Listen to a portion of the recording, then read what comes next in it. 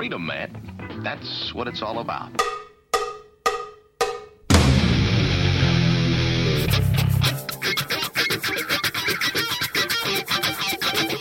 You've got to groove on freedom, like the good book says.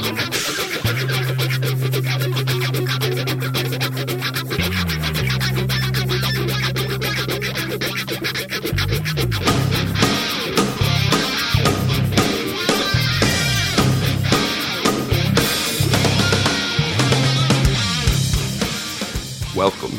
You are listening to What on Earth is Happening. This show will discuss the topics of human consciousness, mind control, natural law, the occult, and all issues that affect the freedom of the people of Earth. What on Earth is Happening will endeavor to shine light upon the darkness of our world and to offer empowering solutions to the problems we face as humanity approaches its critical moment of choice. And now, here is your host, Mark Passio.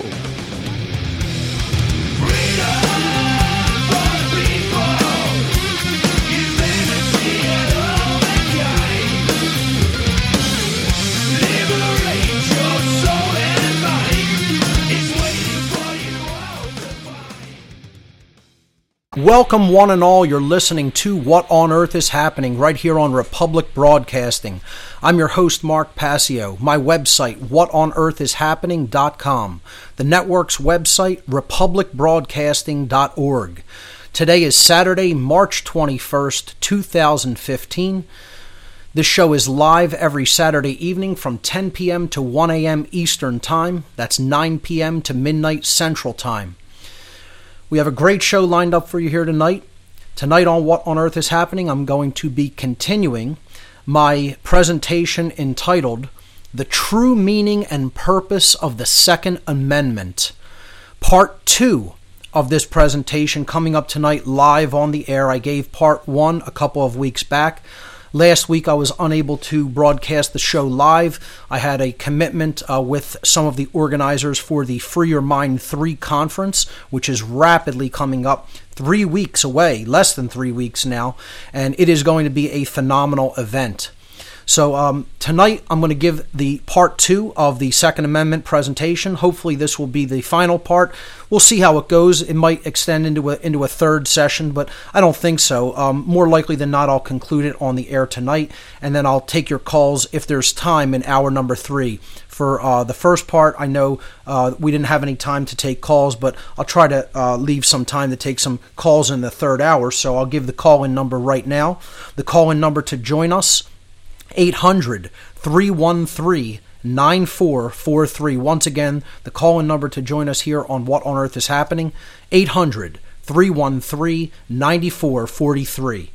Couple of quick event announcements. Of course, starting right off, the huge event coming up on the East Coast, just outside of Philadelphia, the Free Your Mind 3 Conference, April 10th, 11th, and 12th, 2015. That's Friday, Saturday, and Sunday, April 10th, 11th, and 12th, at the Sheraton Bucks County Hotel at 400 North Oxford Valley Road in Langhorne, Pennsylvania.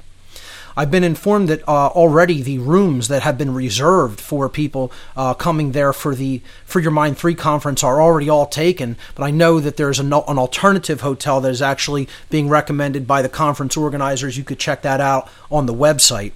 The speakers lined up for the Free Your Mind 3 conference: Bob Tuskin, Clint Richardson, Curtis the Illuminated One Davis, Dennis McKenna, Derek Brose, the New Jersey Weedman Ed Fortune, Frater X, Freeman, Fritz Springmeyer, Jay Parker, Janice Barcelo, John Bush, John Mitchell and Bonnie Mitchell, John Vibes, Josie the Outlaw Wales, Laura Eisenhower, Lennon Honor, Mark Devlin, myself, Mark Passio, Ross Ben, Steve Stars, Stuart Swerdlow, an alternative media panel featuring Luke Rudkowski of We Are Change, the Free Thought Project, and the Anti-Media. A meeting of the minds, a speaker panel discussion with whatever speakers want to participate in it from the conference. and open mic night sessions where people from the audience can get up there and voice their opinions about whatever topics they feel are vital and of interest. Also, there will be a movie showing on, I believe, Friday evening of Dan Fogler's Don Peyote, which is a great film about, in general, conspiracy theory culture, or just, the culture of, open-mindedness and trying to understand what's really going on out there in our world. So that's going to be on Friday evening. An all-weekend pass for this great event, only $150. It's going to be the biggest conference of its kind, certainly on the East Coast, probably in the whole country in the year of 2015. For more information on this incredible event, please visit the conference website at freeyourmindconference.com and get your tickets today.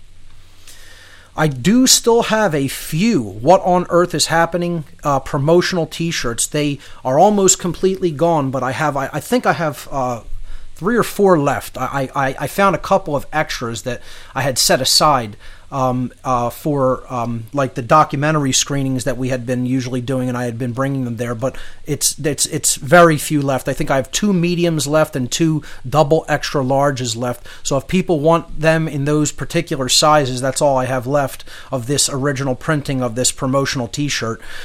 If you want to receive one of those shirts as a gift in return for a voluntary donation, you can click the email link that is listed in the news article at the top of the news section regarding these promotional t-shirts. That link is also listed on the left-hand side under the latest news items, but I'll probably be taking it down, or at least modifying it soon, to include a new promotional t-shirt design that I'll be debuting at the Free Your Mind 3 conference, which is a phenomenal design, which is a new take on the kind of logo or sigil or whatever you want to call it that I made up regarding the one great work of truth, love, and freedom. So that's the only hint I'll give about that shirt design, but I'll be debuting that at the Free Your Mind 3 conference, and then I'll also be offering it on the whatonearthishappening.com website. There is also a donation button on the left-hand side of the whatonearthishappening.com website. If you feel that you've received value from the information that I've shared on both the radio show and my website, please feel free to make a voluntary donation to help support my work so that I can continue it into the future. Speaking of donations, RBN is currently holding a donation drive. It costs a whole lot of money to host a network like this, folks. A lot of bandwidth costs involved, a lot of other promotional costs are involved, and please, if you're in a position to do so, help out the network. You can make a donation via PayPal at republicbroadcasting.org. Just click the donation tab. You could also make a donation, a pledge by phone, toll-free. You can call the number 800-724-2719. Once again, to donate to RBN via phone, make a pledge to donate, toll-free number 800-724-2719. You could also mail a check to 2251 Double Creek Drive, Suite 302, Round Rock, Texas, 78664. So please do help out the network with a donation if you're in a position to do so. You can find more information about that by clicking the donation tab at republicbroadcasting.org. So I want to direct everyone's attention to the whatonearthishappening.com radio show page if you're not already listening from there. There, underneath the player on that page, you will see images for today's show, and underneath that you will see the Second Amendment presentation slides. These are the numbers that you can click on to bring up the slides that I'll be talking about with the presentation I'll be giving live on the air tonight. This is podcast number 189. If you're listening by podcast, the images are of course, posted with the podcast. A good way to do this is to download the zip archive, which is also included there. Unpack that on your computer, and all the slides will be right there in a folder for you, and you could follow along that way locally right on your own computer. It's probably the easiest way to do it. Last week on the show, I left off on slide number 25. That was the last slide we looked into. This was under the section that starts with slide number 24, the right of the people to keep and bear arms. Now, we were breaking this down phrase by phrase, I guess you could say, in the Second Amendment, and breaking down largely each word that's contained in the 27 words of the Second Amendment. We left off by talking about, what is the right of the people to keep and bear arms. And I started that section by defining what arms are. And that's on slide number 25, which is where I'll pick up from today. The definition of arms, as any decent dictionary will give, is weapons and ammunition of any kind. And this is a common sense definition. When we think of arms, aside from the arms which we have on our bodies, at least most people, the general population that doesn't have any sort of disabilities, these are potential weapons. Our arms and legs are potential weapons. This is the first and foremost form of arms, the ability to just conduct force by hand-to-hand combat, if necessary. But arms are defined as anything that could potentially be used as a weapon. The microphone stand that's holding my microphone up right now has a nice, strong, solid metal base. And if I needed to defend myself with that microphone stand, it would definitely provide that purpose. So therefore, you can consider that arms if I were to use it in that form of defensive capacity. But arms are weapons and ammunition, projectiles, etc., of any kind that you can think of that can be employed for defensive purposes. So that includes clubs, sticks, hammers, knives, hatchets, and axes. Of course, firearms, bows and arrows, anything that could, fire any kind of a projectile weapon. This is pretty simple and a common sense definition. This is where we left off on last time. And the founders in the Second Amendment, when they wrote, "The right of the people to keep and bear arms shall not be infringed," this is exactly what they meant by arms. It did not just mean firearms. It meant any form of weaponry that can be used defensively in the defense of one's life, freedom, or property. So I think that's about as clear as I can make that. If people still don't understand that, I don't really know how to further elaborate on that. It's a simple definition, and people want to turn it into something more complex than that. The founders actually capitalized the A in arms to make it clearly understandable that this meant, any of the broad range of kinds of technologies that could possibly be used for self-defense. So moving on to slide number 26, when we are talking about here the right of the people to keep and bear arms, sadly, I do need to define what a right is for most people.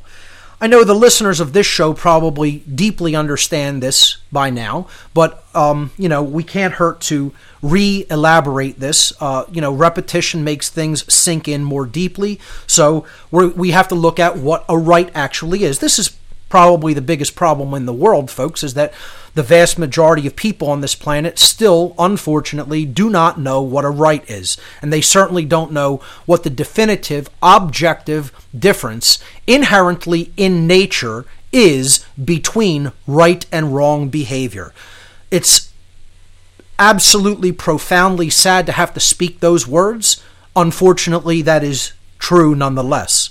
So this is where I delve into, a little bit of a rehash from my natural law seminars and my material on natural law from my former podcasts. If you aren't familiar with that and maybe you're a new listener, you definitely need to go back and check out that work because it is absolutely seminal to what we talk about here on What on Earth is Happening.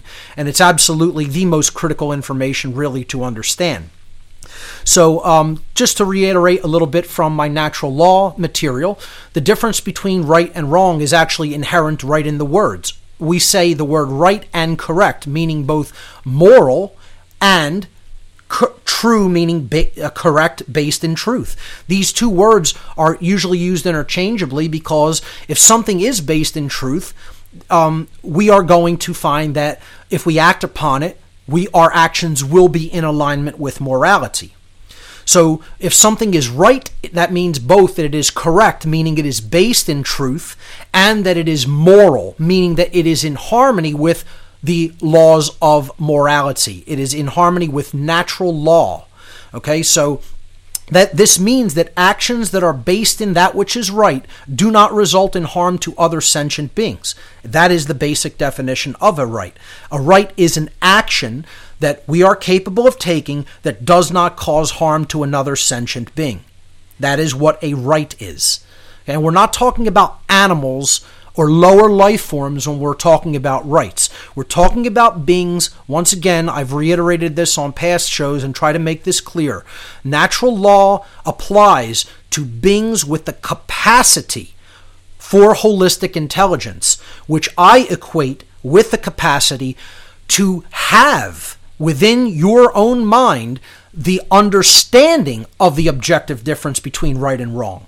Once we have that capacity to understand that, that means we are beings with the capacity for true intelligence, holistic intelligence, meaning both the intellect and the creative capacities, the intuitive capacities, the nurturing capacities.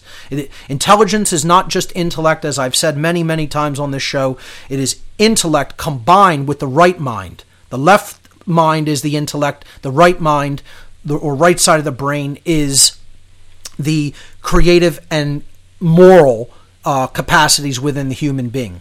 So how does this contrast with wrong behavior or wrongdoings? Wrong, we say the word when we say it's incorrect. You're wrong about that, meaning it's not based in truth. And we use the same word wrong when we say that something is immoral, meaning that it's in opposition to natural law because actions that are taken that are wrong, they result in harm to other sentient beings. So that's the opposite of a definition of a right. If an action causes harm to other beings, other sentient beings, then that is a wrongdoing. And we talked about in the natural law material what the basic wrongdoings are. The basic wrongdoings are theft, murder, assault, theft, trespass, and coercion. Okay, so we're talking about things that are some form of theft. We're taking something that is not rightfully ours to take from another being, that is their property, that we don't have the right to take from them, like life or freedom or property. So this is the basic difference between right and wrong, and that's what a right is. Therefore, if we look at the right to keep and bear arms, that means we have a right to keep the defensive ability to protect our lives, our freedom, and our property when they are under assault, or we are confronted with coercion or threat of violence. That is an inherent human right that cannot be taken away by any other being. It exists inherently in nature. This is the other thing people need to understand, is that rights are not constructs that are invented by human beings. You hear this argument ad infinitum by people who are moral relativists, who don't think that rights are something that exist independently and objectively, inherently in nature. An action is based in nature. It exists in the real world. It's not something that exists in your mind. A right is an action, therefore it exists in nature. We have to get that straight, people. We'll pick this up on the other side of this break. Don't go anywhere. You're listening to What on Earth is Happening. We'll be right back.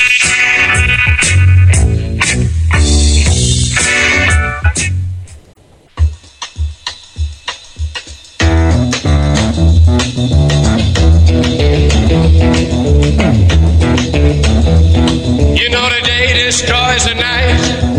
Night divides the day. Try to run, try to hide. Break on through to the other side. Break on through to the other side. Break on through to the other side, yeah. Welcome back, everyone. You're listening to What on Earth is Happening here on RBN. I'm your host, Mark Passio. My website, whatonearthishappening.com. I'm giving part 2 of my True Meaning and Purpose of the Second Amendment presentation live on the air this evening. And we are getting ready to move on to slide number 27.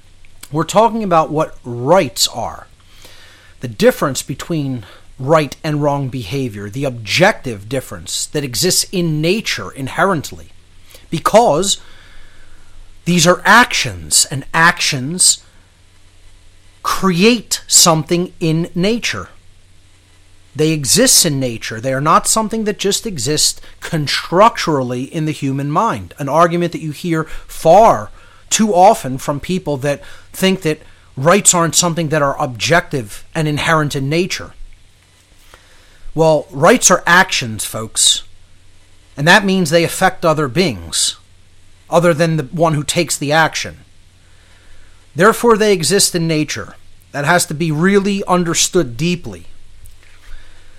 That's why they're objective. They're not open to interpretation, and they're not something that we just get to decide on a whim. That's called moral relativism, the people who believe that that's the case, that we could just decide what rights are or not. If something causes harm to another being, that's not a right. It's a wrongdoing. It's a transgression against moral law. That which does not cause harm to other beings are reserved as rights. Those actions are reserved as rights. That means the ownership of firearms and self-defense against incursions of violence are inherent rights that can never be granted by man in any way, nor taken away by man in any way. Moving to slide number 27 now. This is the second part of this natural law aspect of this presentation. This is the section on natural law, which I refer to as the two pillars. I call this the two pillars of enlightenment. This is what real spirituality must include. And you can never remove either of these two basic tenets or principles or pillars, the foundational pillars, from the equation. Otherwise, you don't have real enlightenment, and you do not have a grasp or a true, deep understanding of what natural law means. So, of course, the first principle is the sacred feminine principle, as I refer to it, but most people simply call this the non-aggression principle, which is very simple. Do not harm your other fellow beings, period. That's it. Don't go out and cause harm to others. Very simple. Don't take actions which are wrongdoings, which are transgressions against moral law. That's the sacred feminine or non-aggression principle. And this must be combined with the sacred masculine principle. That's what the chemical wedding is all about. This is a marriage between the sacred masculine and sacred feminine principles. Without that, natural law does not stand. It falls apart. The philosophical foundations of freedom fall apart without both of these principles included. And of course, the second pillar or tenet of this philosophy is the sacred masculine principle, which is what I refer to it as. But most people would simply refer to this as the self-defense principle. This means when you are confronted or accosted with violent behavior on the part of someone else, coercing you, threatening your life, your freedom, or your property, you have the right inherently to defend yourself with the appropriate usage of force, up to and including deadly force, should your life be threatened. This is an inherent right of all people, cannot be granted by man, cannot be taken away by man.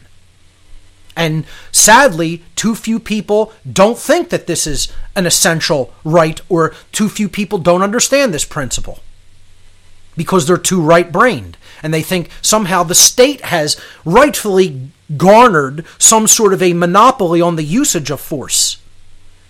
And therefore, we don't maintain the right of self-defensive force when we are being accosted by coercion or violence.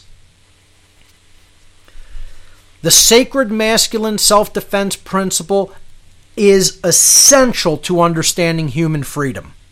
If you don't understand it, you still have the mindset of a slave. And this is why this is left out of all teachings of enlightenment, all teachings of higher consciousness, by the traditional teachers of it. The New Age movement trying to sell you enlightenment without the sacred masculine principle. That's like giving somebody half of the equations of physics and saying, well, you don't need to know all the rest. Don't worry about those. That's like teaching addition and subtraction and saying, hey, forget about multiplication and division. We'll leave those on the back burner. You don't need to know anything about those. Yeah, good luck with that. Let me know how your further understanding down the road works out. We'll pick this up on the other side of this break, folks. You're listening to part 2 of my presentation, The True Meaning and Purpose of the Second Amendment. Stay tuned. We'll be right back.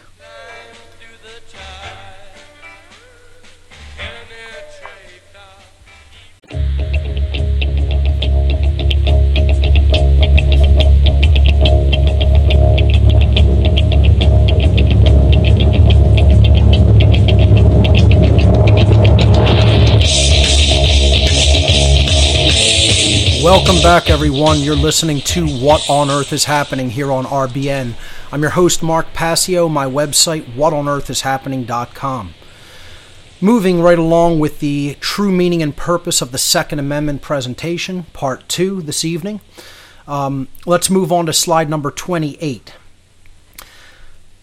The next part of this equation that I'm going to attempt to define clearly is the word to keep.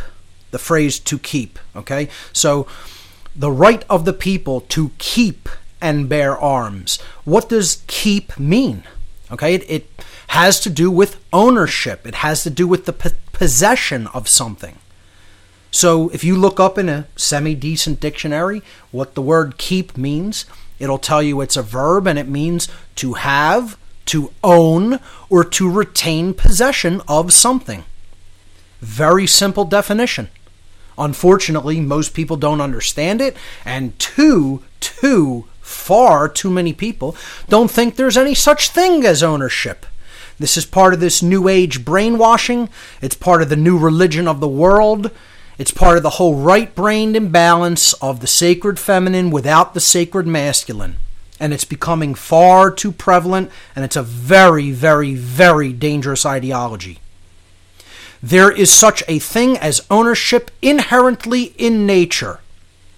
Because if I am using something in nature, that is my possession. If I have rightfully acquired it, if I am using it actively and I'm controlling and responsible for its usage, then by all means, by all definitions, I am the owner of that piece of property, that thing. Now, you can't ever own another being, another person, but an inanimate object I can own. Okay? I own the firearms that I own. I own the computers that I own. They are mine. There's a reason you would say that they are mine. This computer doesn't belong to anyone else that I'm speaking to you through the usage of. There's a reason for that. My stuff is on it. I'm using it. No one could just come along and take that. That would be called theft.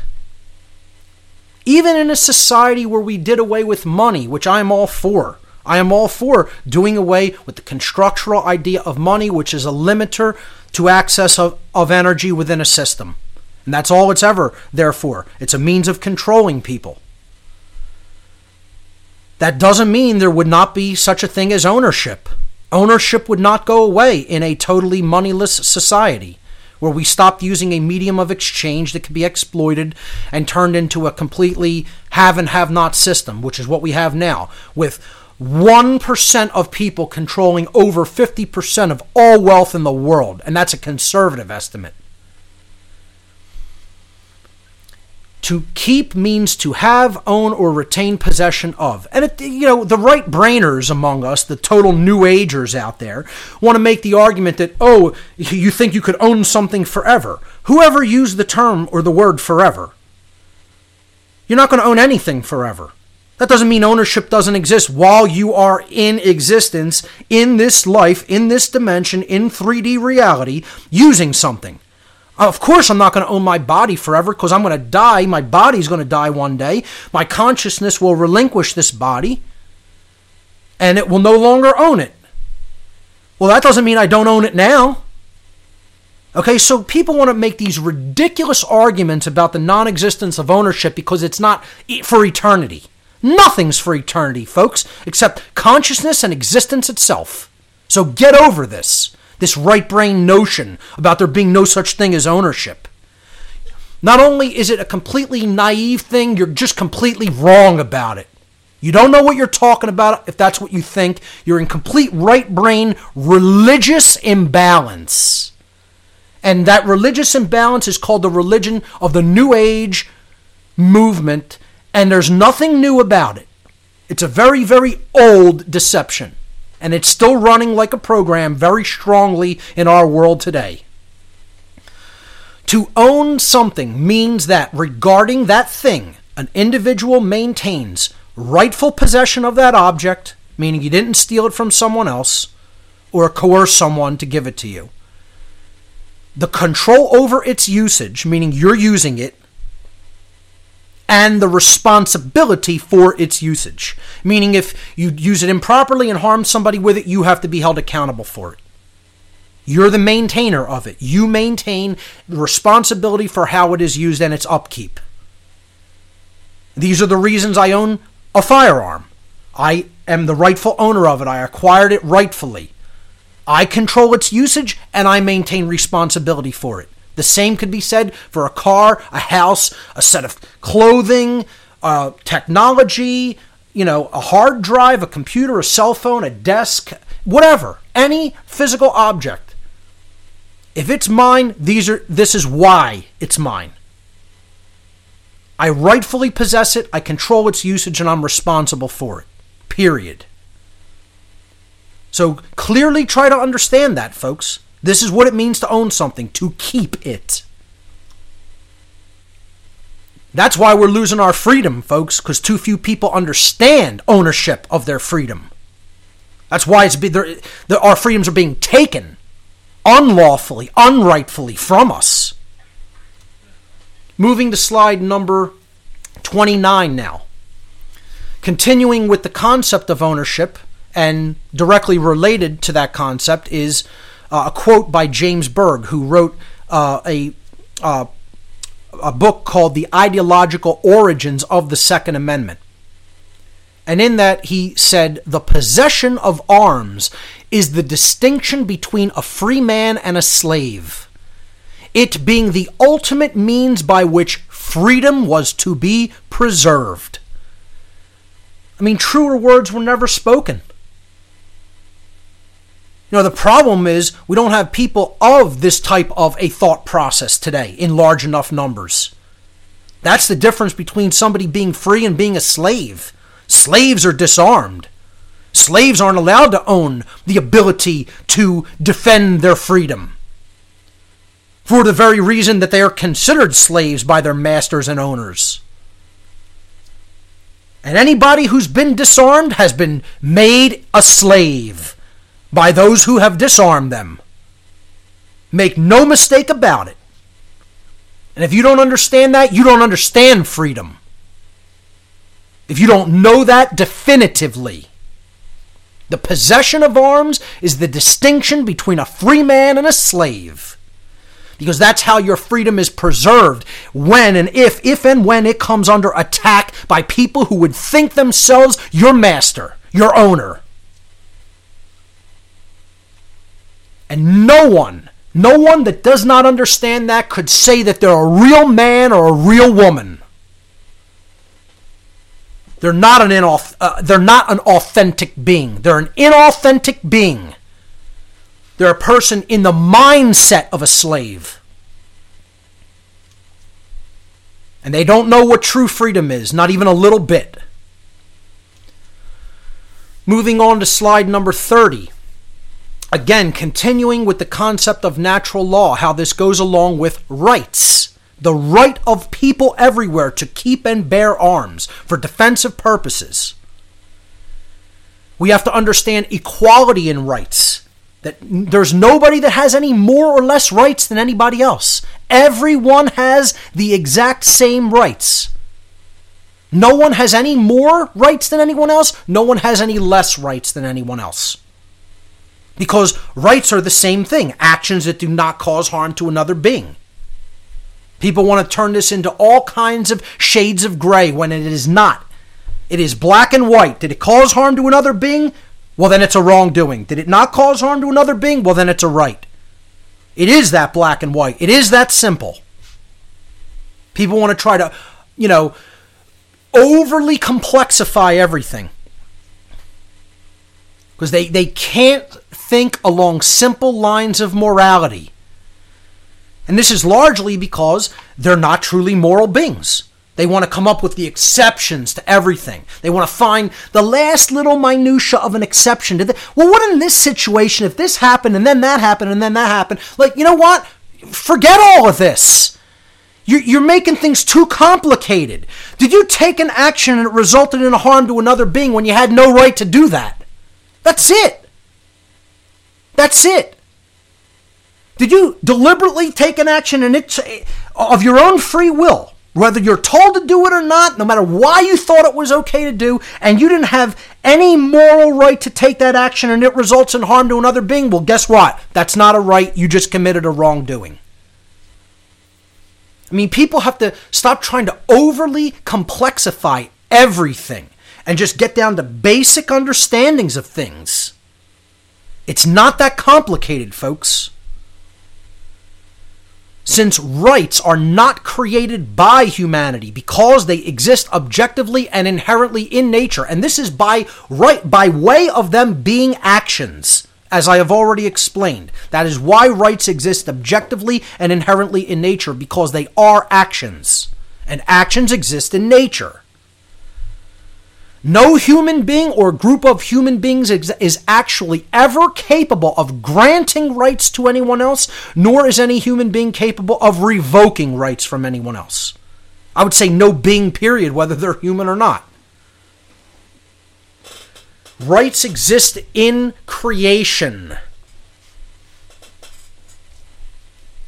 The creator of the universe, the creative force in the universe, existence itself, however you want to word it, that is how rights have come into being. They are built into the very fabric of existence, and therefore they're my birthright as a being within the universe, within nature. That means they're my possession. It's my ownership. I have ownership of my rights. Who else could own my rights? If my rights are actions that I may take, who else could possibly own them? See, this is why people don't want to understand the ownership of rights, because they don't want the associated responsibility that goes along with that ownership. That's the crux of the issue of people not understanding what rights are. Therein lies the problem. People don't want that associated responsibility. Moving on to slide number 31. I'm sorry, let's just go back to 30 for 1 second. This is, deeply, deeply interwoven into the whole concept of the right to keep and bear arms. We have to understand everybody has this right. It's not just for some. It is for all beings. All beings with the capacity for holistic intelligence possess the right to defend themselves from violence.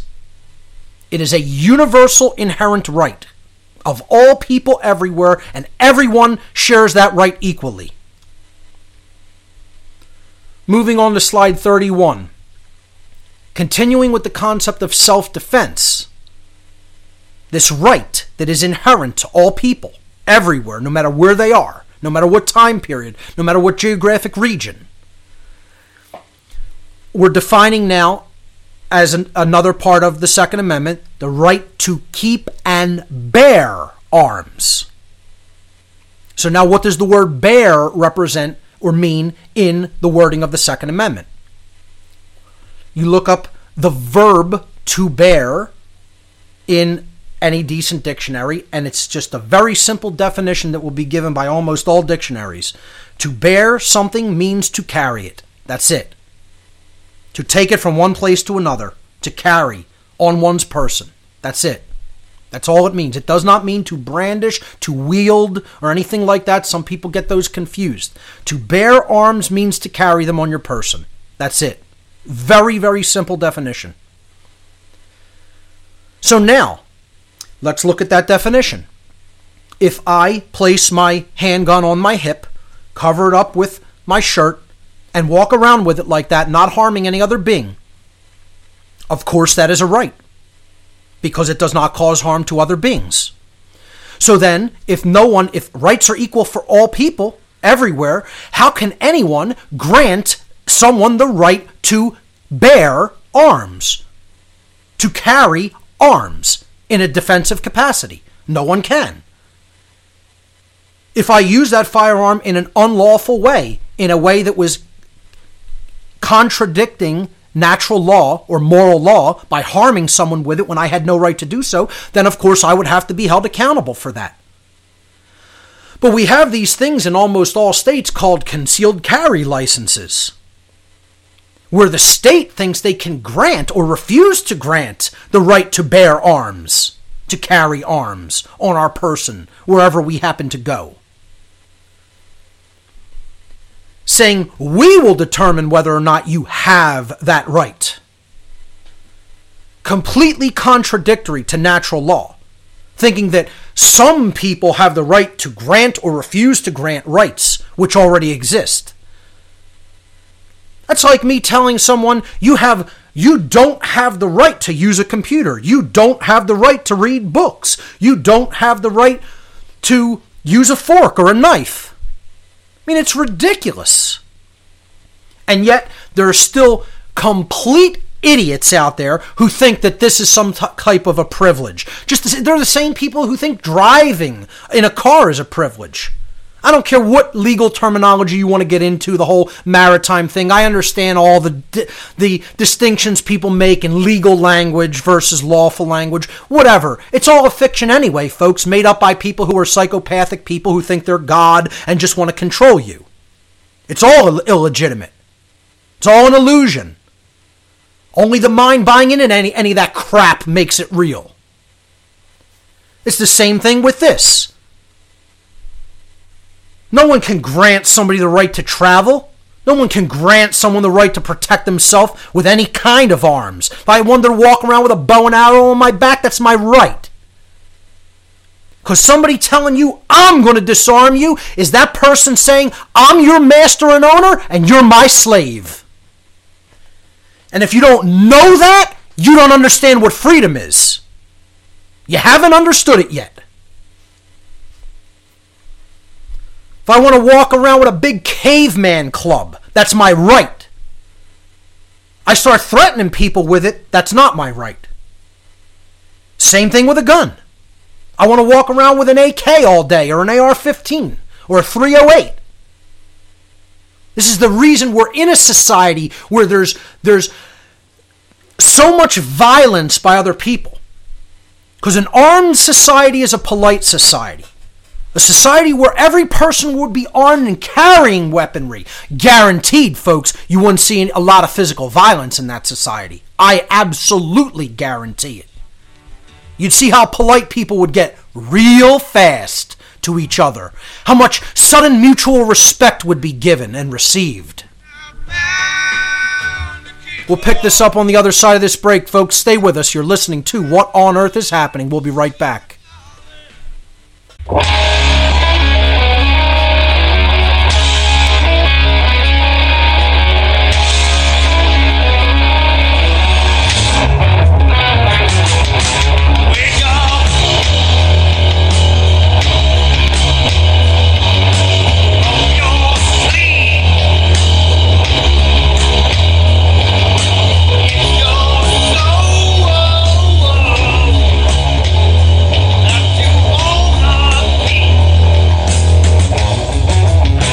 Welcome back, everyone. You're listening to What on Earth is Happening here on Republic Broadcasting. I'm your host, Mark Passio. My website, whatonearthishappening.com. So we were talking about the inability of anybody to grant or refuse to, quote, grant a right which already exists. And this includes owning firearms, and this includes carrying firearms. You know, there's a couple of people who are starting to understand this, who are even involved in like state legislatures. And I'm not sure whether it was Texas, but it might be, where a state senator or House representative in a state legislature has put forward a bill to try to revoke concealed carry licensing because he's recognized that this is an inherent human right. Perhaps I'll try to post a link to this article or articles about this, if I could find it. But I know I read an article dealing with this and thought it was an encouraging sign. There's a lot of state legislatures out there that have passed Second Amendment protection acts, and I think that's also an encouraging sign. I mean, again, I'm not a statist. These are words on paper. However, at least it's an encouraging sign that people are understanding, at least philosophically, that the right to keep and bear arms needs to be defended. So I'll be talking about this a little bit more next week, some of the states that have come forward with legislation or passed legislation that is about nullifying any of the federal government's attempts to conduct any gun control measures whatsoever because they are completely unconstitutional and they are against natural rights, period. So I think I'll leave slide 31 at that. I think it's pretty clearly explained, and let's move on to the next section, which is the last phrase within the Second Amendment, the phrase shall not be infringed. I would hope I do not have to explain shall not be. It means you don't do it for, those who might require an explanation of that. It means you never do it in perpetuity. It is not ever to be done. Okay? Real simple. But a lot of people have the hardest time in the understanding of the Second Amendment, unfortunately, with the word infringed. They don't seem to understand what this word means. Perhaps they've never looked it up. Perhaps their English grade school teachers just never got into that term with them. They never looked that up in their spelling book, okay? And then looked up the definition. Well, an infringement is very simple. That was slide 32. Moving to slide 33, where I explained what an infringement is. An infringement is a measure or an action that limits upon something else or encroaches upon something. To limit or encroach is what infringement is. To act. You look up the word infringe in any decent dictionary and it will tell you it means to act so as to limit or undermine, to encroach upon. And we'll continue with that concept on the other side of this break, folks, at the top of the second hour. You're listening to What on Earth is Happening right here on RBN. Don't go anywhere.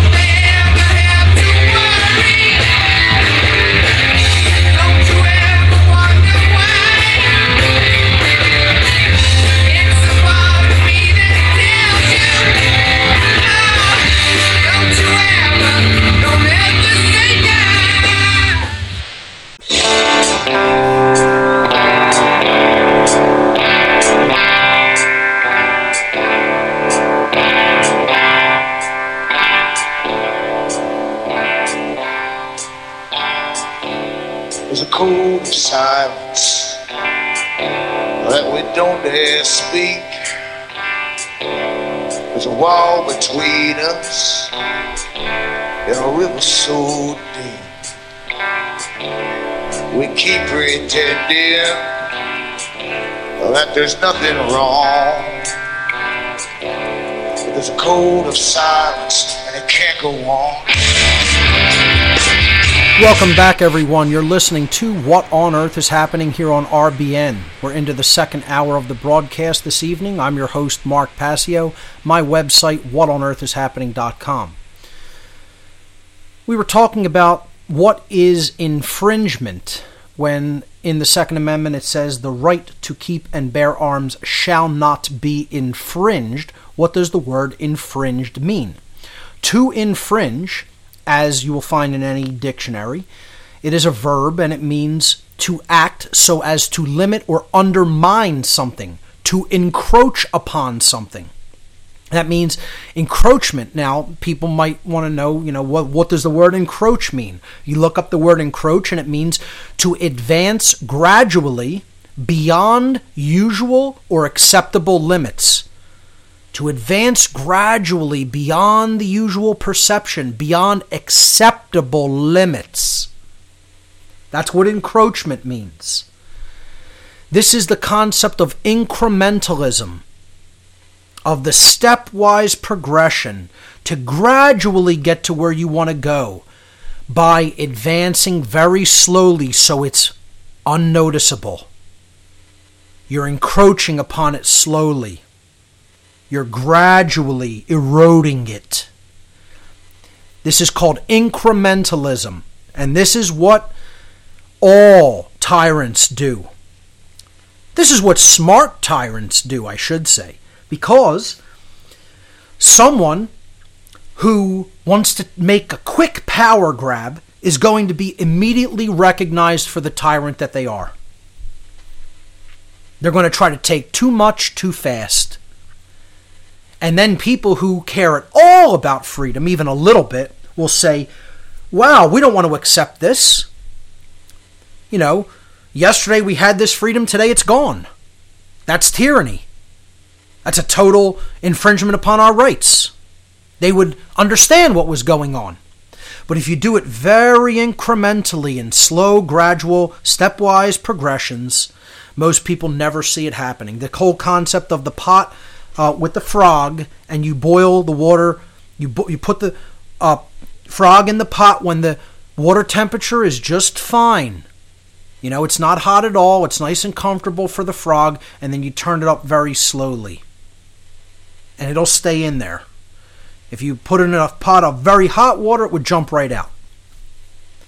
This is what incrementalism is. Gradually making changes that lead to tyranny. That's why registration of firearms is always proposed. The universal background checks, gun permits, gun registration. We already have in certain states where people need permits to buy guns, to own. That's a complete unconstitutional enactment.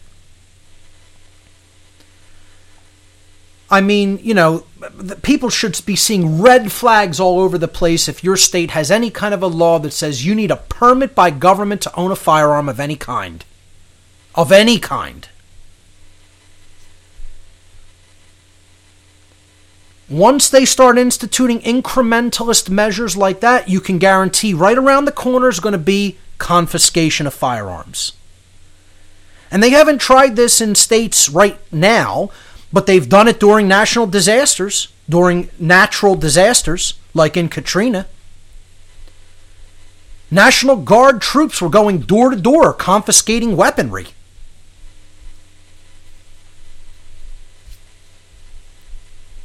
And, what I think about that is people should not have turned one thing over to them, even if it meant coming to deadly force being used.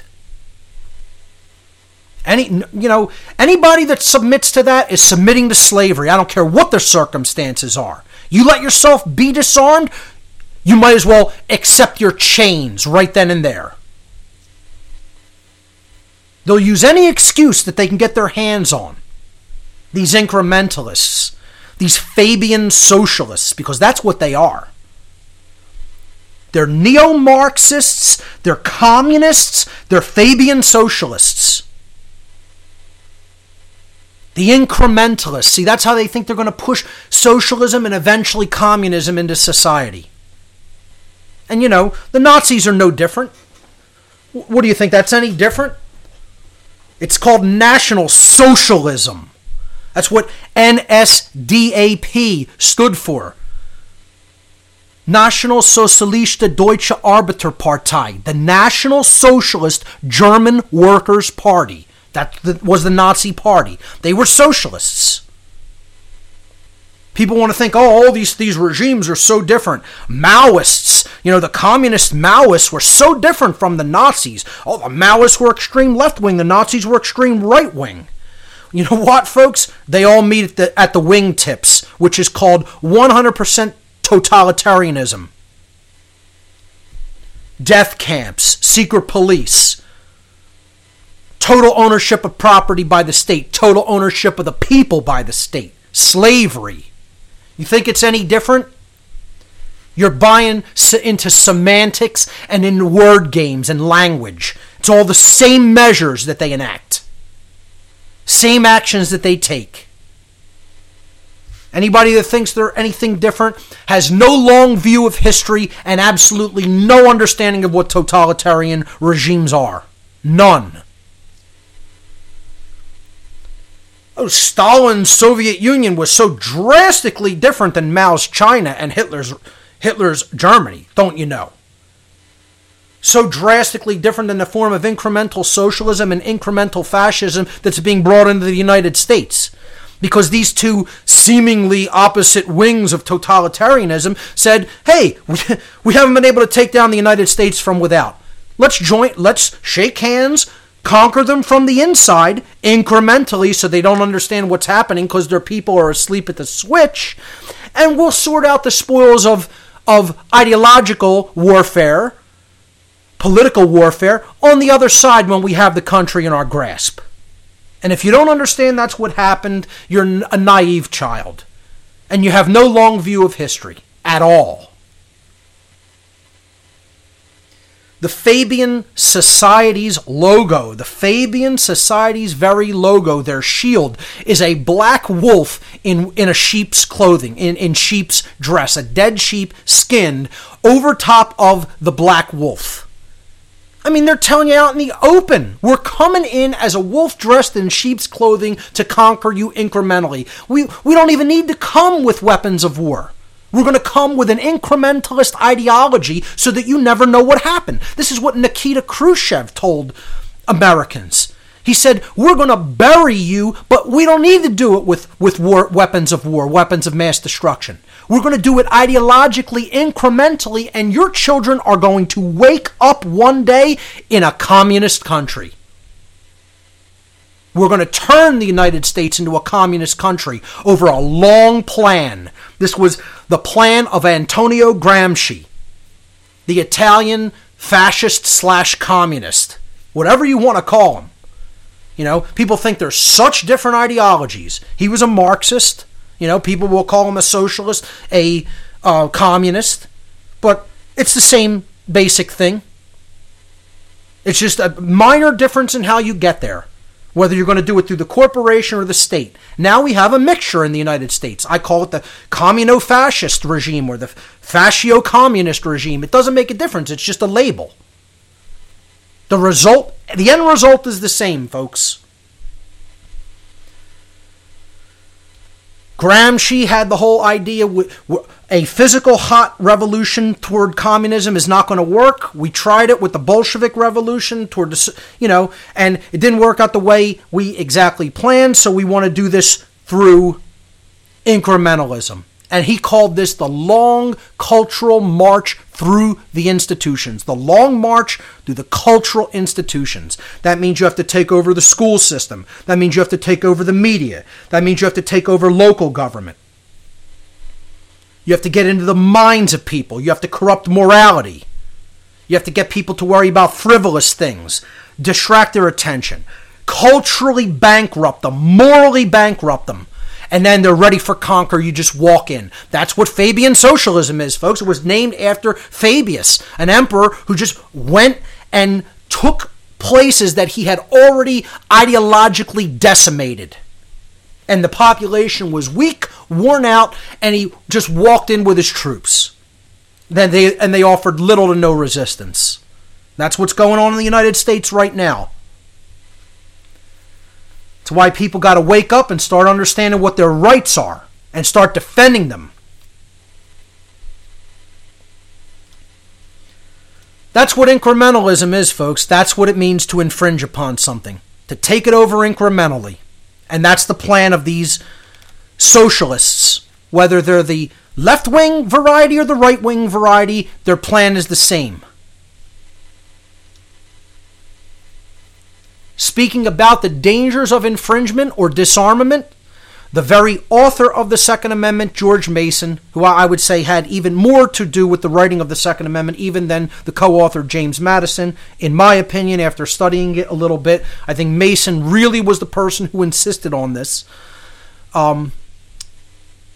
He wrote about infringement being the road to enslave people. And this quote by him explains that perfectly. Quote, "To disarm the people is the best and most effectual way to enslave them." George Mason, the co-author of the Second Amendment. I mean, it's right there. I mean, you can't be any less ambiguous about how this founder thought. To disarm the people is the best and most effectual way to enslave them. Telling people once again, a disarmed person is a slave. An armed person is a free being. Founding Father Thomas Jefferson, third President of the United States, slide number 35 now, said, "The strongest reason for people to retain the right to keep and bear arms is, as a last resort, to protect themselves against tyranny in government." Now this associates directly with the idea that the Second Amendment is about defense from tyranny from government. And people want to say it's about hunting rights, it's about sport, it's about target practice, it's about just home defense or defense against individuals on the street. Bunk. Bunk. The Second Amendment was about defense against government tyranny. And all the people who want to make the other nonsensical argument that small arms wouldn't provide much of a defense against government tyranny in the modern day, you don't know what you're talking about either. If it wasn't going to be so effectual, small arms, which is what all governments fear their people being armed with, because that's what a militia comprises, and a militia is distributed throughout the population when it is properly composed. No government or standing army is ultimately going to stand up against that kind of force, because it's, as I said last week, it's death by a million bee stings. There'd be so many people coming at them, they wouldn't be able to defend against something like that. And it would be from all places, not just one place, not just a place where an army had set up, a standing army had set up. They would never have the ability or resources to defend against something like that from the entire population if that force were distributed throughout it. And Jefferson is saying as much right here. And he uses the term as a last resort, which I also agree with. I don't think people should be quick to just jump into warfare. I've never said that. Okay?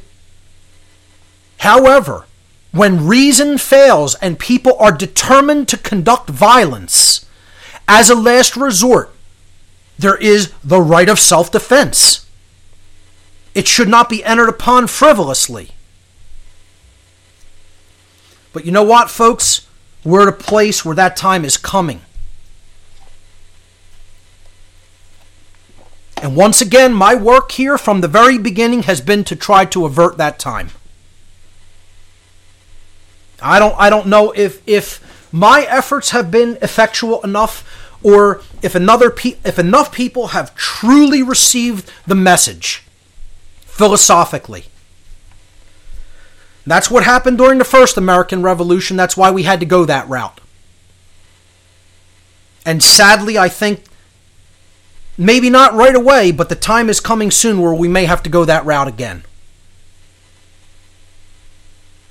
And it's going to be extraordinarily bad when it happens, because the technology is so much more deadly than it was back during the first revolution 230 years ago, that we're going to see the world, if it comes to that, is going to see bloodshed the likes of which the world has never witnessed before in human history. And I really don't want to see it come to that, which is why I teach morality, which is really the only thing that could stop it from coming to that. But let me tell you something, folks. If you don't recognize that there's enough people in this country who still do respect the very concept of freedom and aren't going to let that go easily, and they are going to physically fight the tyranny that they are encountered with, you're also very naive if you think that isn't going to happen.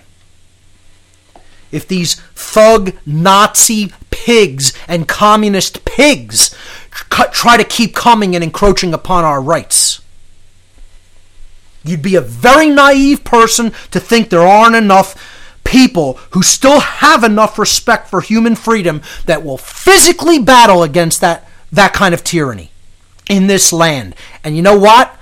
The people trying to bring in this kind of enslavement know it. That's why they want the firearms.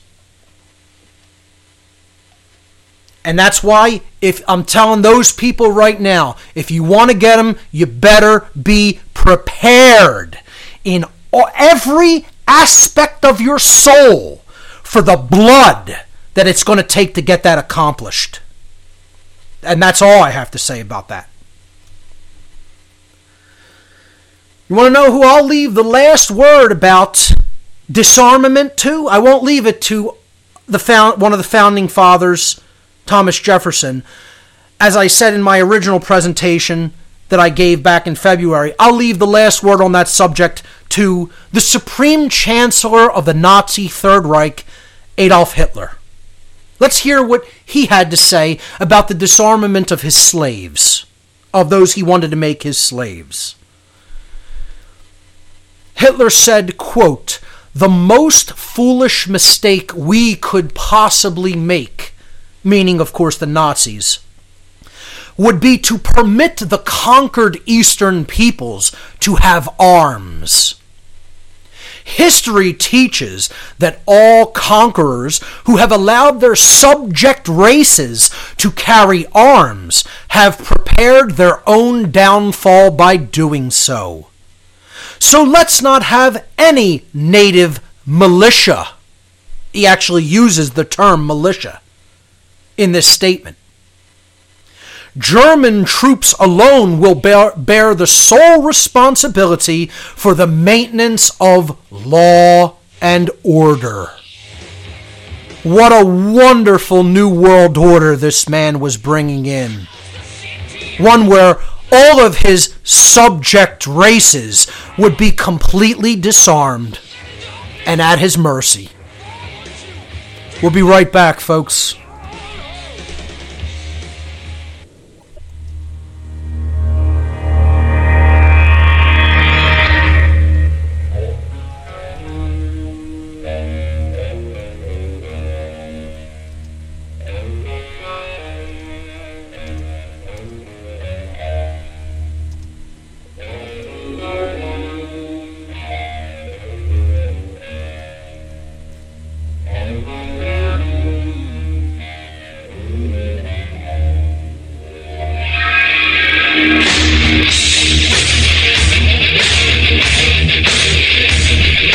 Welcome back, everyone. You're listening to What on Earth is Happening here on RBN. I'm your host, Mark Passio. My website, whatonearthishappening.com. We're continuing with part 2 of the true meaning and purpose of the Second Amendment presentation that I started on the air here last week, and I'm continuing with this week. Let's move on to slide number 37 in the presentation, a slide that I call Gun Control, the Road to Death. The last couple of slides were called Infringement, the Road to Slavery. Once that has already taken place incrementally, and then we have gun control measures in place, invariably one thing follows, ladies and gentlemen. This is a historical pattern. The people who understand that this happens understand a long view of human history and aren't wearing blinders when it comes to just recent events. They understand that this is a pattern that can be demonstrated repeatedly throughout history. That result, ladies and gentlemen, is genocide. More specifically, democide, which is murder by government. It's murder of an aspect or a contingency of the population that the people in government see as somehow undesirable or unworthy or unfit of life anymore, and they need to be exterminated, like insects or animals.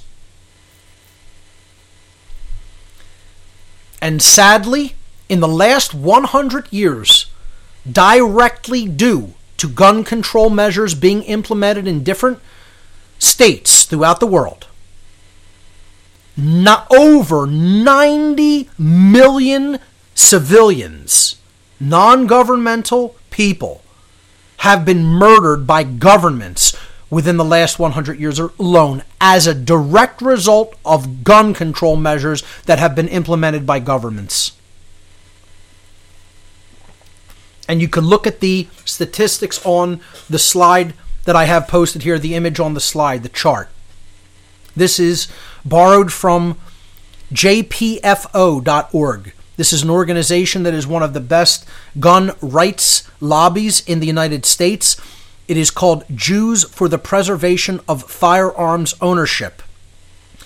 And they do the work that they do as a direct result of their understanding of what happened during Nazi Germany and how Hitler began his total conquest of the state of Germany by taking guns away from Jewish citizens first, and then rapidly, completely increasing the gun control laws over time. You could specifically look up a lot of the wording of the 1938 Nazi gun control laws, and you could directly compare them to the gun control laws that were implemented in the United States in the 1960s.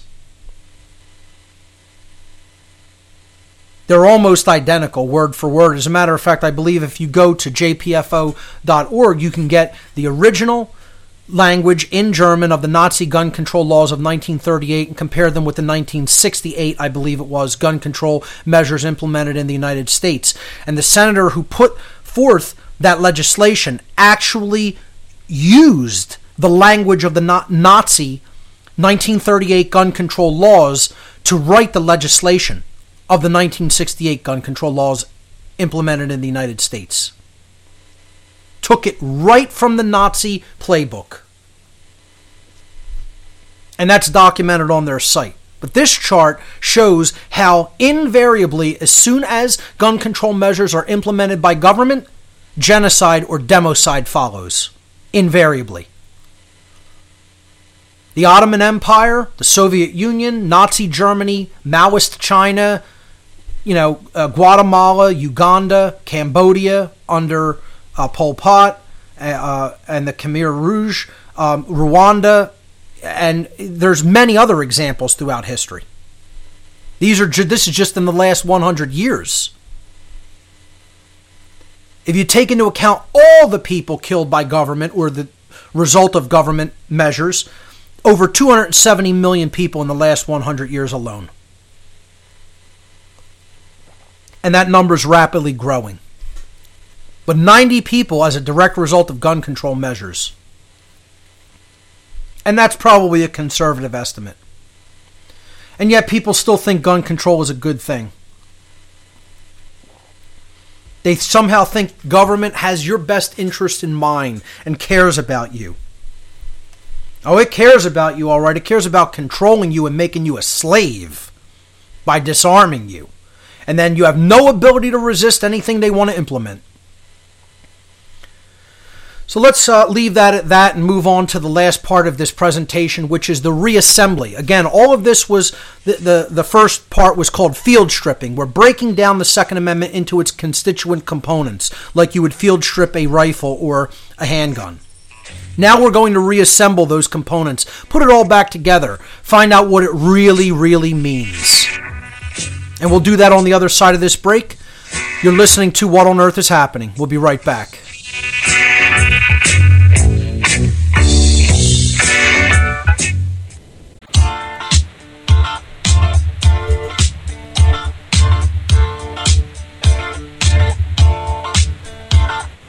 We don't need no education.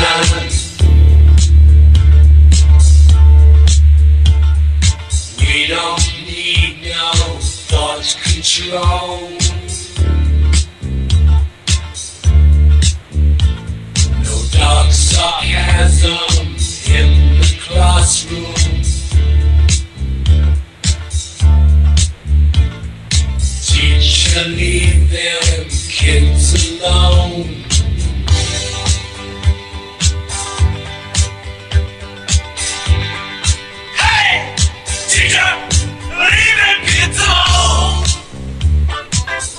Welcome back, everyone. You're listening to What on Earth is Happening here on RBN. Continuing tonight with the true meaning and purpose of the Second Amendment presentation that I started last week on the air. And we are getting ready to conclude it with what I call the reassembly, putting all of the words and phrases of the Second Amendment back together after having properly understood them by breaking down each word and phrase in the Second Amendment so that we could truly and deeply understand its meaning and purpose. That's slide number 38. I'm moving on to slide number 39 now. And I explain in this slide that this is a matter of language in the understanding of the Second Amendment is. And this is because there are differences, and in many cases significant differences, in the colloquial language, the English usage, the contextual usage of English between late 18th century speaking or parlance and 21st century speaking. And this is something that people generally don't have a firm grasp on, and it goes over their heads in many cases. It's unfortunate, too, because the founders really did try to do their best to make their ideas as unambiguous and clearly spelled out and as specific in language as possible. And yet, over time, the understanding of the way that they wrote and spoke, gradually gives way, and, the type of colloquial usage of language that we've developed today takes over, and then there's that loss in translation, you might say. So, in this slide, I'm going to read two wordings of the Second Amendment, the way it was actually written, and then how we might write it today if we used almost all the same words. So here's how the Second Amendment was written in late 18th century, the late 1700s, parlance. A well-regulated militia, comma, being necessary to the security of a free state, comma, the right of the people to keep and bear arms, comma, shall not be infringed. Now there's some strange comma placement, especially after the word arms and before the phrase shall not be infringed. We probably wouldn't write like that today. Some people even question the kind of grammatical correctness of that. And we don't really break our phrases down. We don't arrange our phrases, I should say, in kind of the order that this was done. At least not with like qualifiers, I guess you could say. We wouldn't start the sentence in that way today if we were trying to clearly convey necessity. So we would convey the word necessity with, since something is necessary, then this must or must not be done. And that's how I'm going to, introduce this next wording of the Second Amendment, how we might rewrite it using, again, almost all of the same words, but we might write it in a slightly different parlance today in the 21st century. And here's how it would go. Since a well-regulated militia of the people is necessary to secure freedom, the right of the people to keep and bear arms shall not be infringed. Now, if we wrote it like that today, there would be much less ambiguity over what this whole statement means and what its purpose is. The clear intention of the militia of the people is necessary to keeping our freedom, and therefore, since the people of the militia of the people need to be armed, no one should ever be able to infringe upon people's rights to keep and bear arms. This would be much more powerful, of course, if people truly understood what the militia was and is, that it is all people. So that's a simple dichotomy there between how their language was used and how our language would be used today. And again, I would start that with the word since, because that conveys the necessity of what follows it. Now on the next slide, I'm going to take a little bit of license, you might say, pun intended, or maybe just, display a little bit of ego here and say, here's maybe how I would have written it back then, if were I alive back then, or how I might rewrite it today. Not that I think it needs rewriting.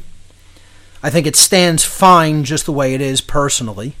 I think for those who have any kind of a historical understanding of how the founders used this language or what their true intentions were by just reading their, their writings themselves, read it yourself. I think that it's unambiguous as it stands and doesn't need rewriting, but just as a exercise, were I to rewrite it myself, here's how I would have written it. Since it is true that a militia of the people, which is a decentralized, distributed force of armed individuals comprised of the body of the people who maintain working weaponry and tactics commensurate to a military force, is necessary for and essential to the preservation of a free way of life, the inherent natural rights of people everywhere to own and carry defensive weaponry of any kind shall never be encroached upon so as to limit or undermine those rights. That is the reassembly, ladies and gentlemen.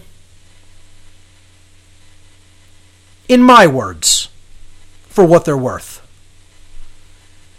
Since it is true that a militia of the people, again, the militia is a decentralized, distributed force of armed individuals comprised of the body of the people, of all the people, the whole people, who maintain working weaponry and tactics commensurate to a military force. That's what a well-regulated militia is. Well-regulated means you're maintaining weaponry and tactics, and a militia literally means strength that is commensurate to a military force without being a standing army. Since that body of people, a militia of the people, is necessary for and essential to the preservation, the maintenance of a free way of life, securing freedom, the inherent natural rights of people everywhere under natural law, to own and carry, to keep and bear, defensive weaponry of any kind, not just firearms, any kind of weaponry, any kind of arms, shall never be encroached upon, infringed, so as to limit or undermine those natural rights. I think were it worded according to something like this, the ambiguity would completely be gone. No one would ever question it. Maybe I'm just being a little bit optimistic there, but because there are really sick, demented people out there in the world who just want to be slaves and love the slavery system that we have. They're just psychopathic people, and then the other kind of people are just totally masochistic and just enjoy slavery because they don't want any personal responsibility, because they're self-loathing people. They don't have any self-respect. They hate themselves deep down in their heart, and they want bad things to happen to them.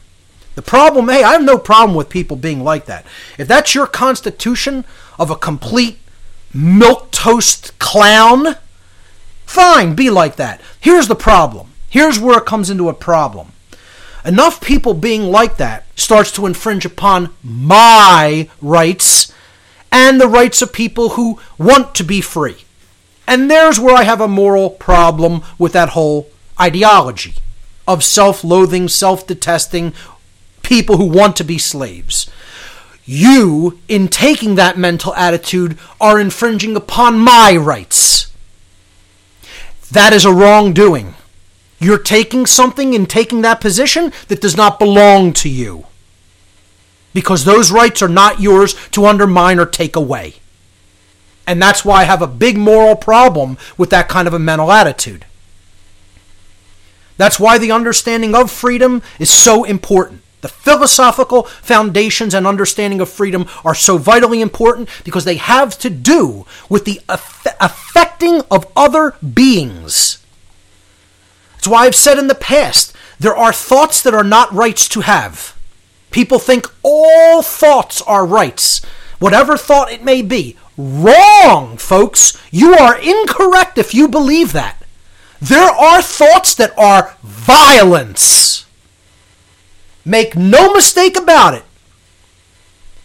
There are thoughts that are violence just by holding them in your mind. Because if enough people act upon those thoughts, that becomes materialized as real violence in the world. You could call them potential violence. When enough people have thoughts that are completely out of alignment with morality and freedom, then you're going to see that materialize in the physical world, according to the first principle of natural law, the principle of mentalism. The universe is mental. Everything that comes into physical manifestation must first exist in mind. And herein lies the problem, folks. The mind must be changed. What we think must be changed in order for the external manifestation to change. And when you think things that are wrong, that are incorrect, eventually it leads to immoral action. That's why the understanding of right versus wrong, of correct versus incorrect, is so important. And that's why people need to be on the right page when it comes to the right of people to keep and carry defensive weaponry of any kind.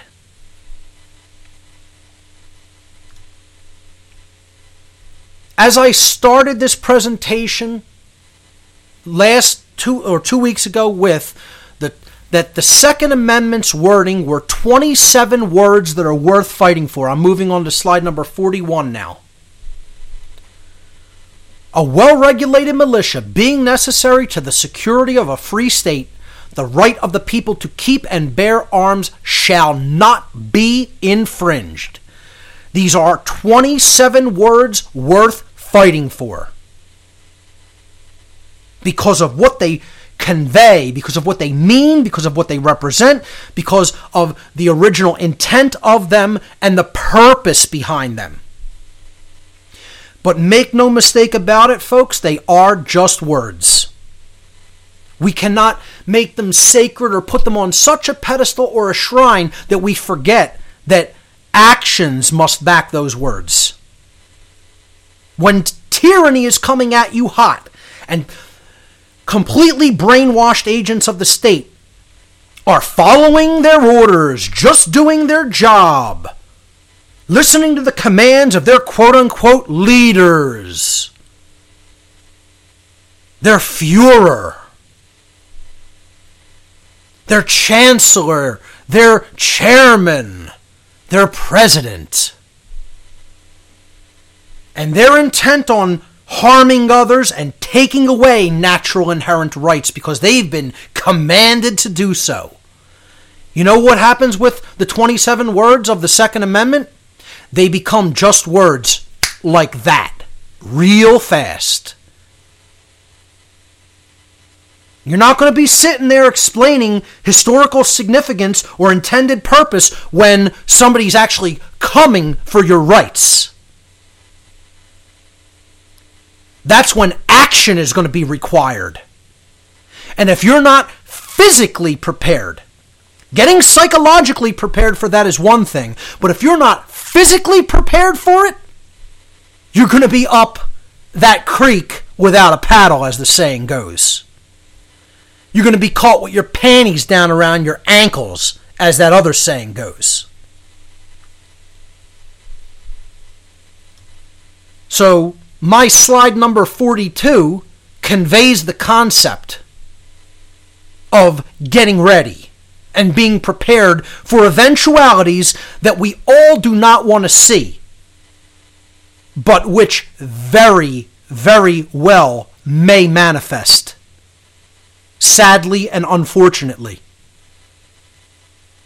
And let me tell you something, folks, if you're not at least somewhat prepared in this capacity, you better start getting prepared. Or you're going to be in a bad situation. And you're going to have no recourse when tyrants come and want to relocate you or take your rights, your freedom, or your property. And you think that it will be the first time it's happened in human history? Think again. If you have any long historical framework or viewpoint or understanding, you will understand if that does happen to people, there'll be just many in a very, very, very long line that it has happened to in the past. Because we still haven't gotten the lesson. We still haven't gotten it fully. That's why I suggest, if we want to avert that potentiality, we start deeply understanding natural law, deeply understanding morality. Again, the firearm is the last recourse. I've said before when I showed this slide, I've said a few things that I'll reiterate here. One, you're looking at a totally peaceful, non-violent being in that photo on slide number 42, who harms none. I want to be left to myself. I think the first and foremost right is the right to be left alone. I don't bother anybody. I don't want anybody to bother me. When I interact with people, I interact with them through reason. And if I want to change their mind, I do it through persuasion. Not violence, not coercion.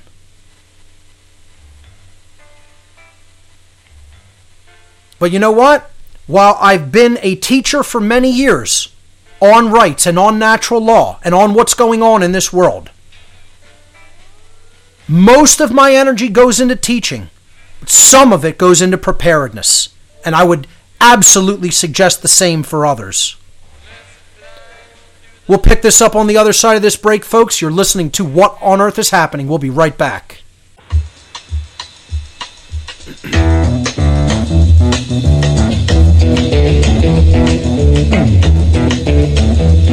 You know the day destroys the night, night divides the day. Try to run, try to hide, break on through to the other side, break on through to the other side, break on through to the other side, yeah. Welcome back, everyone. You're listening to What on Earth is Happening here on RBN. I'm your host, Mark Passio. My website, whatonearthishappening.com. I'm just about wrapping up my part 2 of the true meaning and purpose of the Second Amendment presentation, which I began here on air a couple of weeks back. This is a short segment. I may do a little bit to complete this on the other side, and then we'll start taking phone calls, but see what I can get through here. We're still on slide number 42, where I was explaining, the idea of being ready, preparing physically for what may occur in this country and possibly in others. And that means owning firearms. That means being responsible with them. That means knowing how to use them. That means knowing how to take them apart, knowing how to clean them, operating them properly, keeping them in good shape, practicing with them, teaching family members and friends. Make it a part of your life. That's basic preparedness. And I think more people need to become involved in it. It is part of the American culture. As I said, in coming weeks on this show, I want to talk about how other nations have allowed themselves to become disarmed and how disgraceful that is and what they might be able to do about it. But just to wrap this up, I want to talk about a few things on these last few slides. The first thing is some of the imagery that you see here alongside my photo on slide number 42 with my AK-47 at a local range. You see 2 flag images. These are images from flags during the Revolutionary War era. One of them, the one on the left with the snake on the yellow background with the words "Don't tread on me," is known as the Gadsden flag, after the American patriot Christopher Gadsden from Georgia, who was one of the, I believe, the commander of the Georgia militia, if I'm not mistaken, and who fought in the Revolutionary War. This was a huge symbol during the Revolutionary War period and represented the rattlesnake who simply wants to be left alone in nature. And when someone won't leave him alone, that's when he strikes. It's a concept within natural law, that natural law right of being left alone, of not having someone come at you with coercion. But if they do, you're ready. You are fanged and venomized. And you'll also give them that warning. The rattling of the rattlesnake's tail means beware. Leave me alone. I don't want to harm you, but if you're coming toward me, if you're encroaching upon me, my rights, my life, my territory, my property, then be ready to be struck. And that was the message being conveyed during the American Revolution to the British back then, who came over across an ocean on ships to oppress people at the behest of some psychopathic lunatic boy king. Because he was their leader and they were just following orders. We'll pick this up on the other side in the third hour of the show, and then I'm going to be going to your phone calls. I'm going to wrap up these last 3 slides, and then we'll see what listeners out there have to say about the true meaning and purpose of the Second Amendment. Ladies and gentlemen, you are listening to What on Earth is Happening right here on Republic Broadcasting. Stay with us. We'll be right back.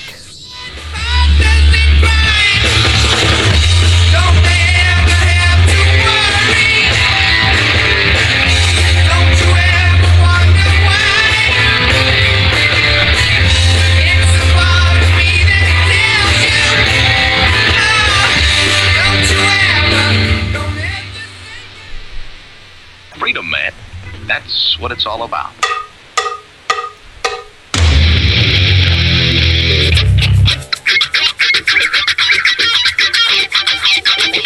You've got to groove on freedom like the good book says.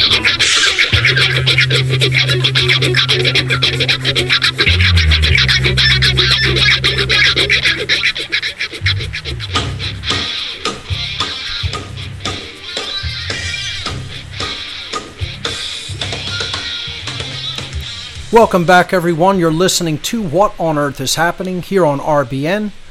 I'm your host, Mark Passio. My website, whatonearthishappening.com. We're into the third hour of the show, and I'm getting ready to just wrap up the last part of my true meaning and purpose of the Second Amendment presentation here on the air tonight, and then we're going to be going right to your calls. On slide 42, I just broke down some of the imagery of the 2 flags that are on that page in the circles on both sides of my photo, holding one of my firearms. And on the left-hand side, of course, is the Gadsden flag, as it is known after Christopher Gadsden of Georgia. On the left-hand side, On the right-hand side, it is the imagery that is known as the Franklin flag. Benjamin Franklin originally designed the segmented snake in some of his newsletters, his newspapers, and underneath it said join or die. I believe the original said unite or die, if I'm not mistaken, but it was turned to join or die to try to bring people into the actual combat of the Revolutionary War effort against the British. And this was a warning: either join the militia, join the Revolutionary Army, and fight back against these tyrannical oppressors who came over at the behest of this psychopathic king to oppress free people, or suffer the consequences. And the concept was people had to come together to fight this tyranny, which was on their doorstep, which was in their midst. And the message could never be more appropriate than in the time that we're living in. And let me tell you something, folks. If we unite, if we join together, all of the people who are seemingly separate from all the different places in not only the United States but in the world, and we come together under the common knowledge and the common sense understanding of natural law, of moral law, and we unite under those principles, not a single shot will need to be fired. Not one. If we do not do that, death is going to be visited upon this earth in amounts that are almost inconceivable. And I'm not saying that to fearmonger.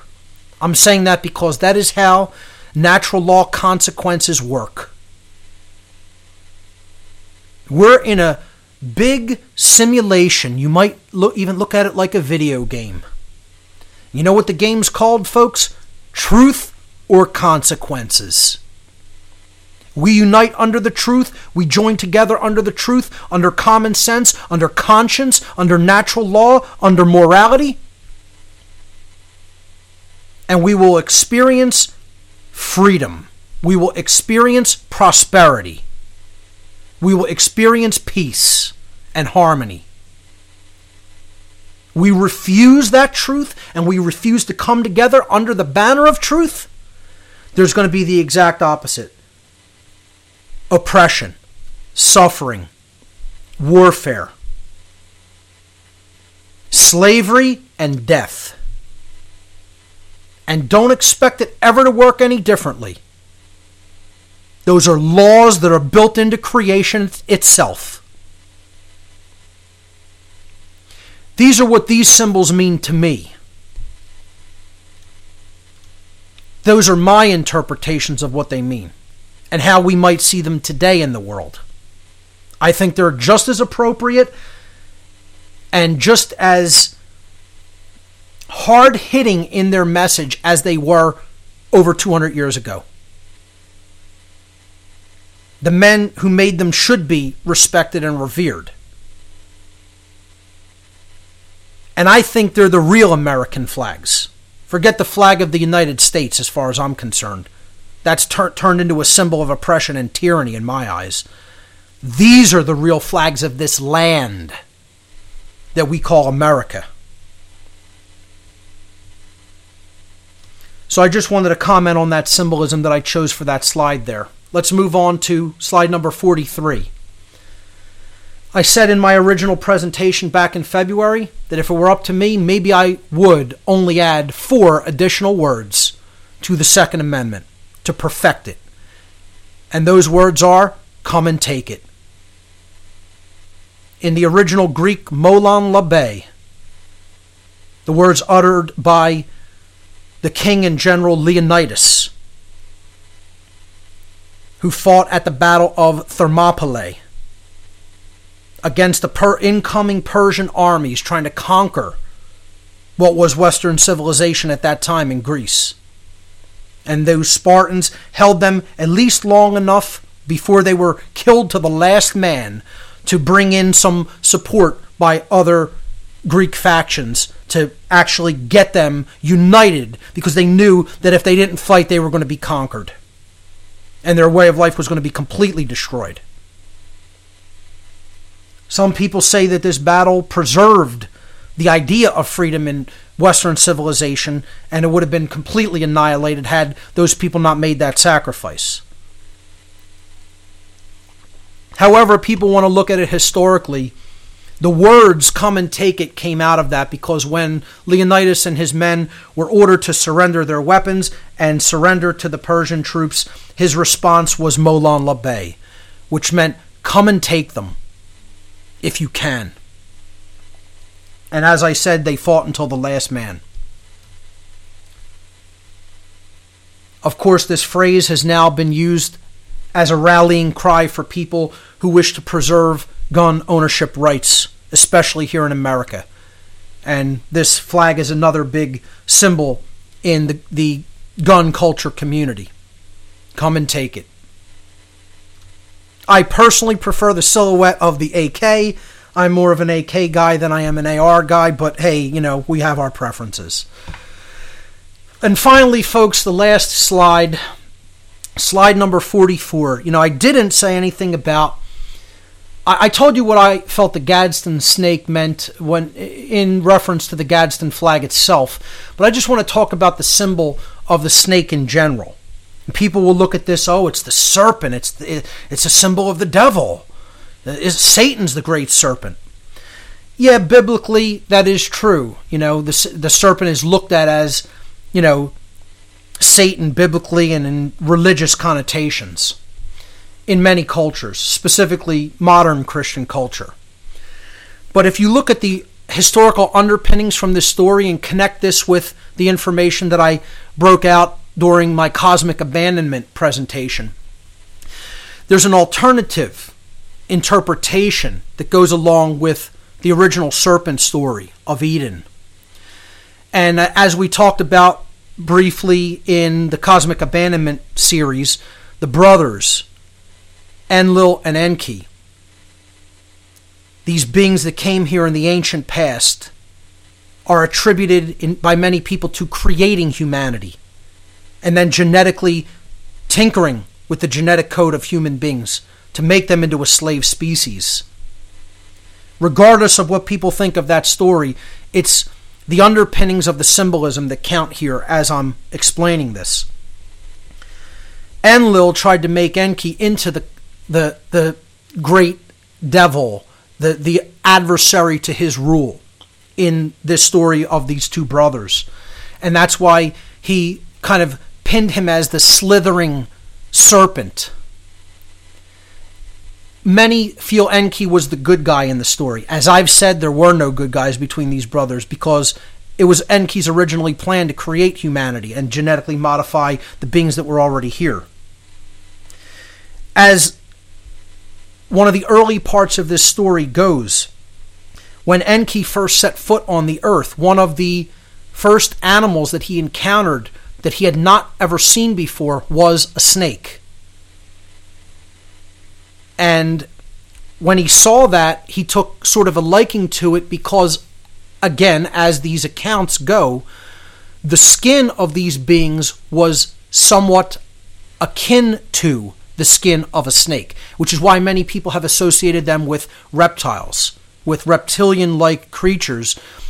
But their skin simply had an appearance like, you might say, like a human elbow or knee, but all over. That's what their skin just looked like, which is similar to a reptilian hide. So the story goes that when he first encountered the first animal that he encountered on an alien world, it was a snake. And then when Enki had sort of a little bit of a change in conscience, when he realized how degraded the beings that these other beings, these other intelligent beings who came here from elsewhere had created on the earth were, how completely violent they had become, and the kind of deplorable behaviors that they were enacting upon each other. Enki, much later on, more likely, thousands of years beyond the first time when they started doing these genetic manipulations, because these beings have an enormous lifespan compared to ours. He allegedly had this change in conscience to a point where he wanted to at least try to help educate people according to higher standards of morality and consciousness. And he formed mystery schools to do this, to try to teach the humans how to really interact with each other and to teach them about the laws of nature and to teach them about, the sciences, etc. And these became the first mystery schools, which then, of course, became corrupted and polluted by people who wanted to take that knowledge and use it for advantage over their fellow beings. That's how dark occultism got started. But one of the original secret societies during these times was known as the Brotherhood of the Snake. And it was a brotherhood that came together to try to teach people. Again, they used the snake because this was Enki's symbol back then. And they taught the mystery traditions of consciousness amongst themselves in secret, because many of this knowledge was forbidden by the faction of these beings, the quote-unquote Anunnaki, the ones who came down from the heavens, as the name is translated out of the Sumerian. This brotherhood was considered, illegal. It was considered something that was forbidden, hence a secret society had to be maintained. Many of these beings who came here and created us did not want our uplift, did not want people to have this knowledge, which would level the playing field against them while they were still here. So this original society took the symbol of the snake, okay, and it was about higher consciousness. It was about teaching others, and it was about protection among those with a like mind. This is one of the underpinning reasons that I chose this as the symbol for the background of this entire slide presentation, because I think humanity today needs a new brotherhood of the snake. As strange as that may sound to some, if you understand the story and you know what this original brotherhood represented, and don't get me wrong, let's not leave anybody out. It's not just a brotherhood. We need a new community, a new mystery school, if you will, a new brotherhood and sisterhood of the snake. No one is left out of this, of course. People who understand both the non-aggression principle and the self-defense principle equally, and are willing to come together to teach those principles and defend those principles. I think if we create some sort of a new, universal, worldwide community such as that teaches natural law principles, I think we might be able to reverse the trend toward despotism and totalitarianism and tyranny that is so prevalent all throughout the world. So I'll conclude this presentation with that notion and with that hope in mind. So that concludes my presentation, the true meaning and purpose of the Second Amendment. I hope people enjoyed it. I hope they got a lot out of it. I hope they will share not only the presentation as I've given it, but you could teach others yourself what the Second Amendment really means, what the founders intended it to be. Spread the word, talk to people about it, get involved in firearms ownership, be a responsible firearms owner, own the responsibility that comes along with it. Most of all, I think the best thing we could do is teach young people respect for firearms, to teach them the rights that are associated with this, to teach them responsibility, the responsibility that is associated with this. And when we do that, we're going to see a different generation come forward in the future that will understand these principles and really hold them in deep respect and be willing to defend them. So with that, I hope you enjoyed it, and I hope you'll spread the ideas to others. With that having been said, let's start going to the phone lines and see, what people have to say on this topic. I'd like to keep the topic to the Second Amendment in general, firearms ownership in general, the self-defense principle in general. If people want to go off on different topics, I try not to make any taboo topics on this show or limit what people can talk about. So if you want to go off into other tangents, you can. But I'm going to ask for people to, if they have any comments on this particular topic, to call in tonight and, let's see what you have to say on it. So let's hear from Bobby in Louisiana. Bobby, you're live on What on Earth is Happening. Welcome. Hello, Mark, man. I've just recently discovered your work, but man, I saw your piece of work, dude. Actually, a lot of stuff I've read on before I've gotten to your work. I don't know if you're familiar with him. His name is Dr. Norman Livergood. His work is on Hermes Press. It's called The New Enlightenment. And his essays talks a lot about the new Commonwealth, all that what you've been talking about, because I saw some of your videos. And give me the gentleman's name again. It's Norman Livergood. He's on Hermes Press. Okay. HermesPress.com. He talks about the new enlightenment. Some of his topics go to philosophy over tyranny. Okay. The police state tyranny. Right. Police state USA. What else? About the cabal. Cabal provoked riots and so forth and so forth. I'll definitely check out his work. I'm not familiar with it, but I will definitely take your recommendation and check it out. It sounds like I would definitely be interested in it, and I'll look into it for sure. Thanks for the recommendation. Yeah, thank you. I didn't catch all of it because I don't have any access to internet at the moment. Now I'm going through a serious transition right now, and my goal transitions are not all alike. So, you was talking about preparedness. I'm gonna tell you something, Mark. Everybody's not prepared. I'm getting in the... Bobby, hold on one moment. I'll let you continue on the other side.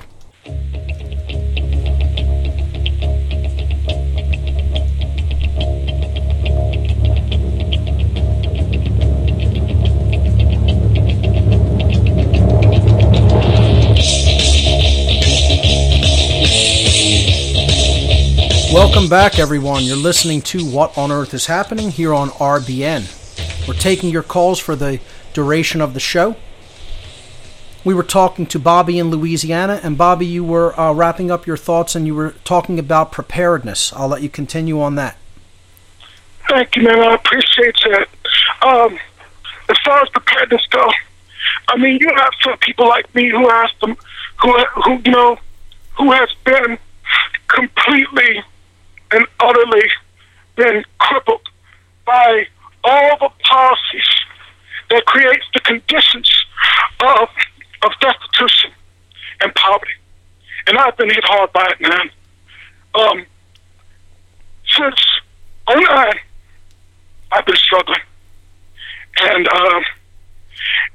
when you struggle, it's hard to be prepared. Sure. But that's why they want to decimate the country financially as well, because they know that it's very difficult for people to maintain things like basic preparedness items and weaponry when they don't have the basic necessities for survival on a day-to-day basis, like food and clothing and shelter, etc.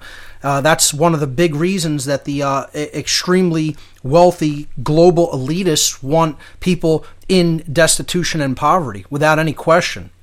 It's a matter in that kind of a situation to, as difficult as it may be, to simply, try as much as possible to just put away small amounts until you have something that you can part with to, get some basics in this regard. There's a good group here in Philadelphia that is called Survive and Thrive, and maybe perhaps there are groups like this in other areas. Maybe you could check meetup.com or something like that, where many people will teach people basic survivalist behavior. They'll teach basic techniques and mental strategies, psychological strategies, in addition to what items that you can over time procure and put away over time without having to break the budget, so to speak, that you could come out with not only a mindset of preparedness, but a small cache of preparedness items that may help you. I interviewed Fernando Salguero, who was the head of Survive and Thrive probably a couple years back, and I told him I was going to have him on again in the future to talk about preparedness and survival. We talked about water purification when I brought him on, but maybe at some point in the near future I'll bring him on to talk about basic survival techniques and items that everybody can do in an affordable way. But even myself, I struggled so much to purchase one of the first, what you might call expensive firearms that I did. And it took me several months to save up for it, Like, I'm in the same situation as many other people are out there. And, it really just takes a kind of a commitment and saying, well, is this important enough to me to go ahead and do even in the light of, that I may not have that many resources to put toward it. So, Bobby, I want to just thank you for your call and say you brought up a lot of good points there that many people do have to take into consideration when they're looking at basic preparedness in this regard. So it's a good point to make, and I want to thank you for the call. Let's move on to Nathan in Arizona. Nathan, you're live on What on Earth is Happening. Welcome to the show. Hey, Mark. Hey, how you doing? I Welcome. I was at a debate club last week, and I had an argument with a guy about the Second Amendment. Okay. In what aspect? What regard? Well, thanks to you, I knew exactly what to say when he brought up the phrase well-regulated and free state. Oh, they love the well-regulated part, don't they? So many people want to insist that means the government has to be in total control of every aspect. That's the big argument by the statist. And I knew what to say. Then he tried to say this, and the National Guard is the militia. Oh, here we go with that one. That's a huge one. That's a huge one by the so-called revisionists out there, by the leftists out there. Oh, the National Guard is the modern militia. It's an absolutely ridiculous argument. The founders repeated over and over and over and over again in their own writings and in public meetings that they attended. When asked who the militia was, they said it was the body of the people. Over and over again, unambiguously. I know, and then he actually took it even further than that. He even had the balls to say that there was nothing in the Second Amendment about individuals having gun rights. Wow. And the right of the people to keep and bear arms. That has nothing to do with people's rights, I guess. Different language than the English language, I guess, is what he's speaking. You can't change the meaning of the word people, right? the people. You must have missed that word. Anyways, this guy was a cop. That makes sense then. He's a cult member. What do you expect from a religious cult member? I could tell it because of the I am better than you attitude, and he was trying to laugh at me about everything that I said in response to him, and then he even started insinuating that I should be locked in a cage and given an attitude adjustment. Nathan, hold on. I'm going to let you continue on the other side, but here's the thing with people like this, okay? They haven't read one word from the founders' own writings. Not a one. They show their complete ignorance by nonsense like this. Stay with me. I'll let you continue on the other side. Stay with us, everyone.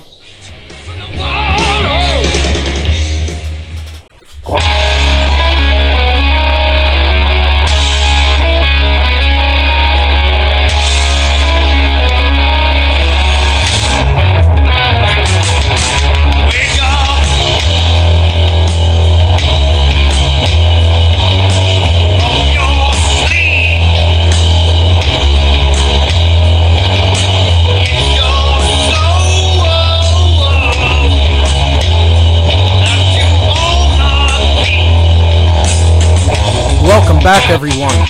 You're listening to What on Earth is Happening here on RBN. Taking your calls for the remainder of the show. Toll-free number to join us, 800-313-9443.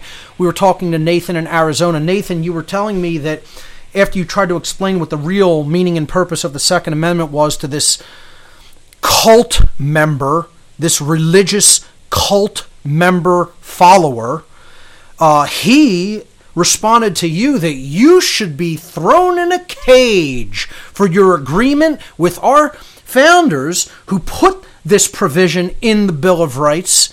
For your stance on that, you should have your freedom taken away. Isn't that so American? Yeah, it gets worse than that, too. He then went on to say that our attitude would change once we saw how big their machine guns were. And I asked him what the military and police are going to do against 100 million gun owners, and he told me that he'd just have to take us out one at a time. Yeah? Well, like I said, let them try. They don't even understand what they're going to be up against in this country if they dare to try it. That's it. And you could call that whatever you want. It's not even a threat, it's not even a promise, it's a fact is what that is. It's a fact. I mean, I'm going out the fast way. I'm not going to let them take my guns and then torture me for a couple of years. And You're not the only one, my friend. You know how many people are with you? Believe me, more than you know. You can More choose than a any path, of us know. or you can be at somebody's mercy for as long as they want. So it's a pretty easy choice, if you ask me. Let me tell you something, Nathan. I go to some gun shows in some podunk towns, you might call them, out on the outskirts of, the urban area around southeastern Pennsylvania. And I'm telling you, the amount of people that show up, it's like a massive sporting event. You might think it was a Philadelphia Eagles game, the amount of people that come out. It's unbelievably encouraging how many people are in the mindset of at least minimal preparedness and at least minimally know a little bit about what's going on. I've had people tell me when I get in conversations with them at gun shows about the tyranny that's going on in America, and I've had the response from many people. We know.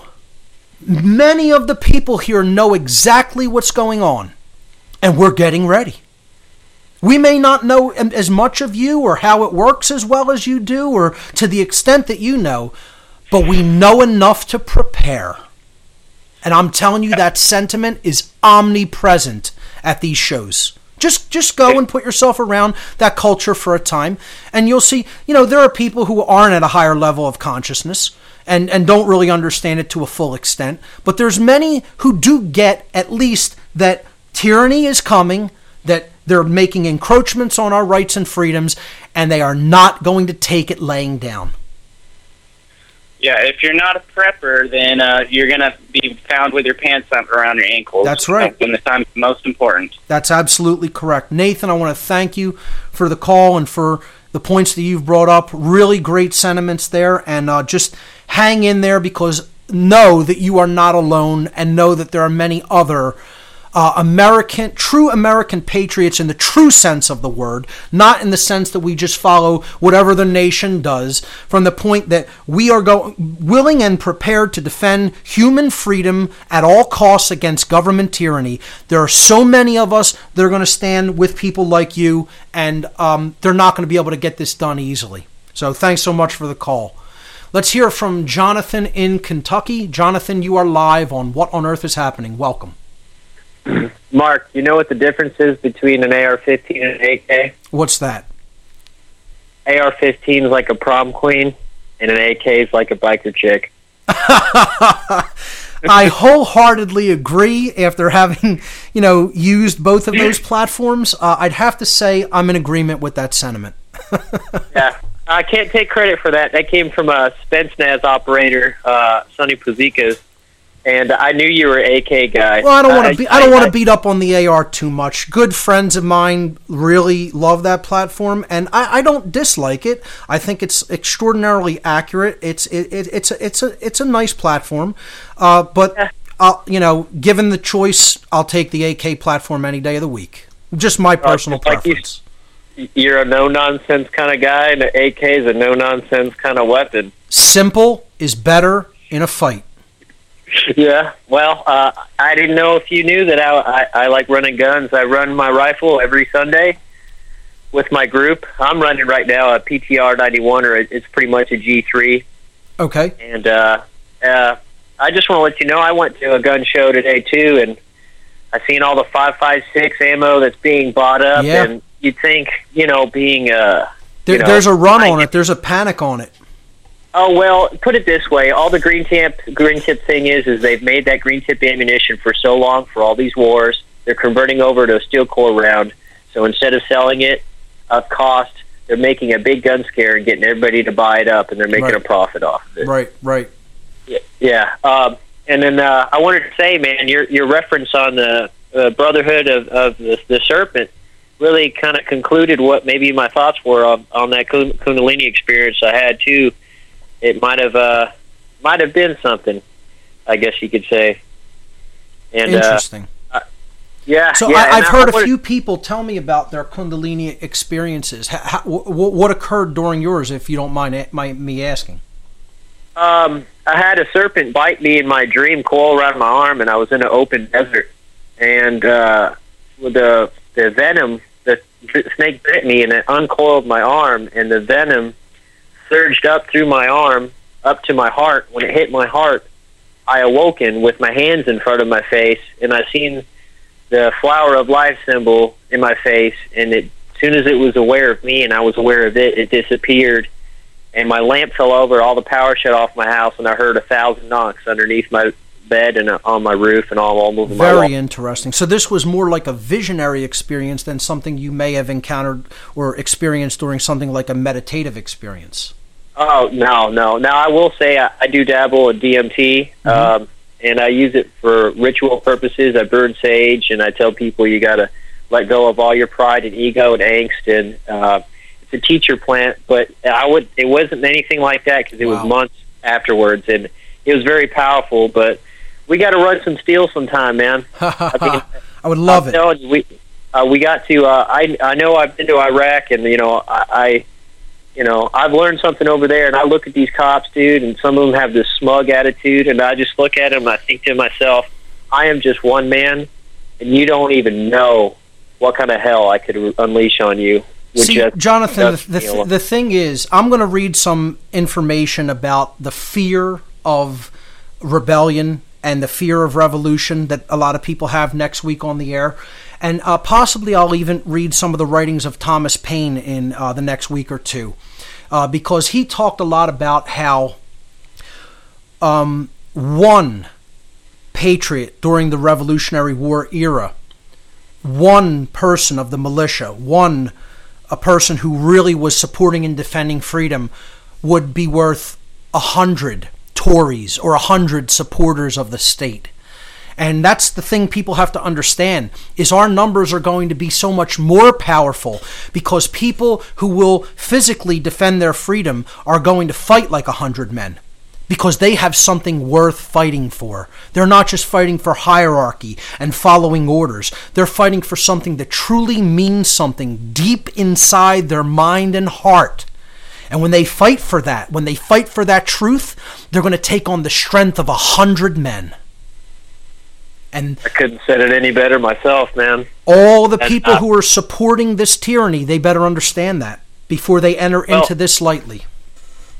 And they're Borg. I mean, really, if you want to do a tracky thing, they really are, man. Yeah. And it's going to be to a point where this dark elite and whoever their conduits are, they're going to go down swinging. And instead of us passively being able to unite, not passive, but I would say assertively unite, right, and not fire around, it's not going to happen. They want to have the angst and anger and struggle and suffering so that they can feed on it to the last minute before their dark flame is extinguished. Jonathan, I will say this. More so than not, I tend to agree with that analysis. I wish it were not that way, and I really want to try to avert it coming to that. I don't know if we are going to be able to do that. I think it can be done if the human will is summoned to do that work. But I tend to more agree with your analysis on the way it may go. I hope for all of our sakes that both of us are wrong on that, though. Jonathan, I want to thank you so much for the call. Phenomenal points that you brought up. Thanks so much for calling in. Let's hear from Raphael in Indiana. Raphael, you're live on What on Earth is Happening. Welcome. Hi, Mark. Great to speak to you again. Absolutely. Welcome back. I just have a few comments, if I may. Sure, go right ahead. I just want to comment on how I love and how you've said in the past, basically called all people and said that you don't care if they need to starve to buy a gun, and that's all important. A firearm is for protection. Yeah, I mean, I wouldn't go so far as to say starve yourself to do it. I mean, if I said that, it may be a little bit on the extreme side, but there's ways of saving up slowly, incrementally, and there's even time to do that now, I believe. Like I said, I mean, the first good firearm I purchased, I had to save for several months to save up enough for that because, I just was in a kind of a bad time financially, and it took a while to do that, but I did it anyway. And I just literally, I said, hey, I'm going to put $10 or $20 aside each week. and you just do what you can. That's what it had to come to for me to, I'm in a slightly better situation than that now, not drastically, but, I did what was necessary to do because I'm not going to get caught unprepared. And that's all it comes down to. You have to summon the will to do it. So I totally agree. And another thing, too, is people, I guess, don't let alone understand the Second Amendment, let alone natural law. Right. But there's a B movie that I saw not so long ago, Mark. It's called Goodbye World. I don't know if you've seen that movie before. It sounds familiar. I'm not certain, though. It's basically the premises where, I guess, technology is brought to its knees, and people are pretty much brought to the reliance of a survivalist, and how it basically revolves around a group of people and the meanings of how to basically surviving. And it has its subtle angles that are irrelevant, but the premise of the movie is basically tell me the title of it one more time. I just want to write it down. I'll check it out. Goodbye World. Okay. All right. Continue. And it just I think one of the best parts of the movie is, and I don't want to give everything away, but it's just basically somebody from the group, they quote the Third, and then later on they quote the Fourth Amendment. Okay. And I guess in response of being encroached by these outsiders, and I think that's basically a premise of, I guess, not only your Second Amendment that you're covering, but most people don't even know, let alone know natural law rights, let alone the Bill of Rights. They even know what it means when I guess crap hits the fan, so to speak. And it's a pretty good movie, Okay, I'll definitely check it out on your recommendation. And one other thing also too, I sent you an email. I don't know if you got it, but there was a video that's pretty relevant to what you're covering now. It's a YouTube video. It's called Guns with History. And it was a social experiment that was done. It's a YouTube video. I think it just popped up not too long ago. But they set up the shop in New York where they're selling these guns, and all these customers not knowing, they come in, and when they were asking, inquiring about the firearms, instead of telling them, the actual history or what the nature of the firearm is, they start giving the history of how it was used to kill, quote unquote, somebody, a son murdered their parents, or this gun was used in the Columbine, and you see the people's reactions, and it's totally obfuscation of the Second Amendment and the actual use of firearms. Wow. So this is like a anti-gun propaganda documentary. Wow. Right. I'll have to check that out. How you should basically think about buying. I forgot what the verbiage is on the video, but it's basically totally contradicts of what you're trying to promote, and I thought it was pretty. That's part of that. When people see that, that's part of that cultural programming. That social engineering that they have to do to change the mindset of people, to get them to lay down their freedom without a battle, without a struggle. Yeah, I mean, it's just it's pretty.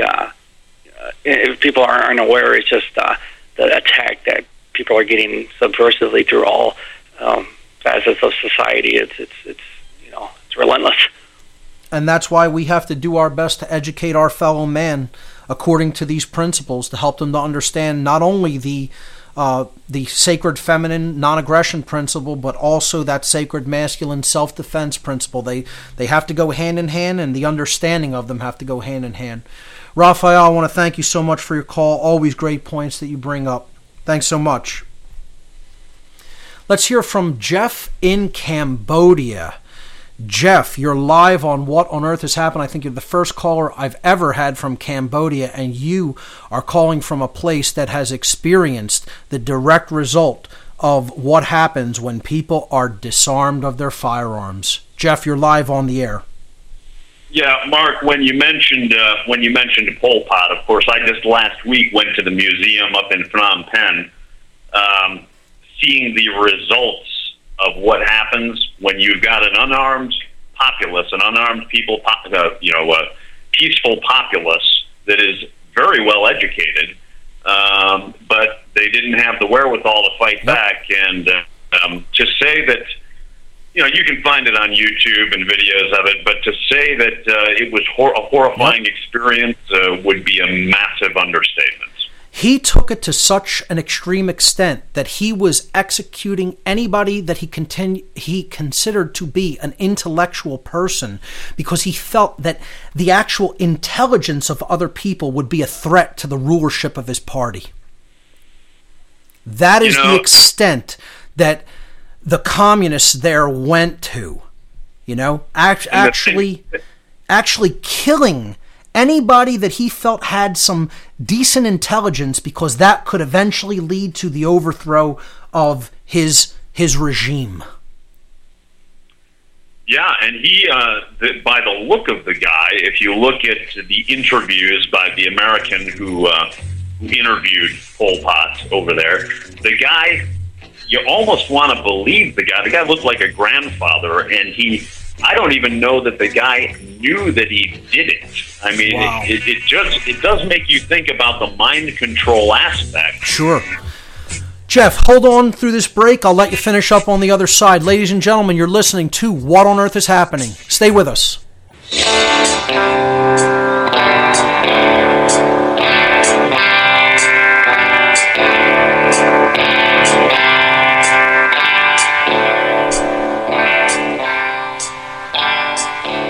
There's a code of silence that we don't dare speak.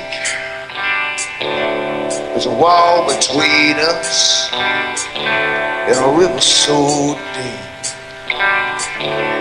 We keep pretending that there's nothing wrong, but there's a code of silence and it can't go on.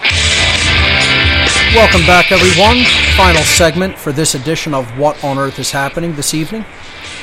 We were talking to Jeff in Cambodia, a place where government democide happened in the past as a direct result of gun control measures that were implemented.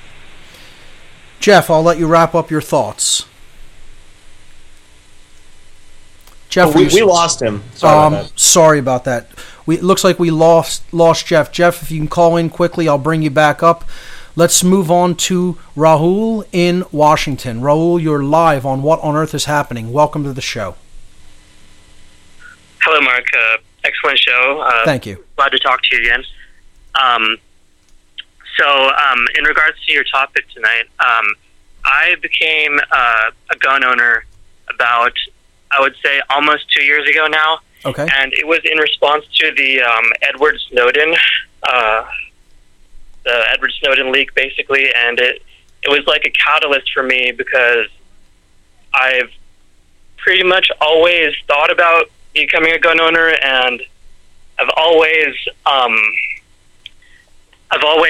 known the value of the Second Amendment, and I've kind of been in the conspiracy world for a while, but It wasn't until that moment when the government, I don't know if Snowden is a legit guy or if he's just an actor, but the government's basically letting everyone know we're spying on you. Coming right out in the open with that, yes. Yeah, in a way that the Germans or the Russians couldn't even have dreamed of, with the internet and cell phones and everything. And so that was my catalyst for becoming a firearm owner. And I've been carrying 100% of the time, 24 hours a day, unless, almost 24 hours a day. When I go to sleep, I disarm myself and I put it on my nightstand. But I basically carry inside my home. And one thing I noticed is, this is before I discovered occultism and I discovered, true spirituality and hermeticism. This is like, but one thing I noticed is when I became a firearm owner and I started carrying and I'm out in public and I'm interacting with people, is it really transforms the beast consciousness within oneself very quickly, because any type of unchecked anger could cause you to take someone's life. You have the power over life and death. So you find, as do I, that it actually quite settles that aspect down within your being. Yes, definitely.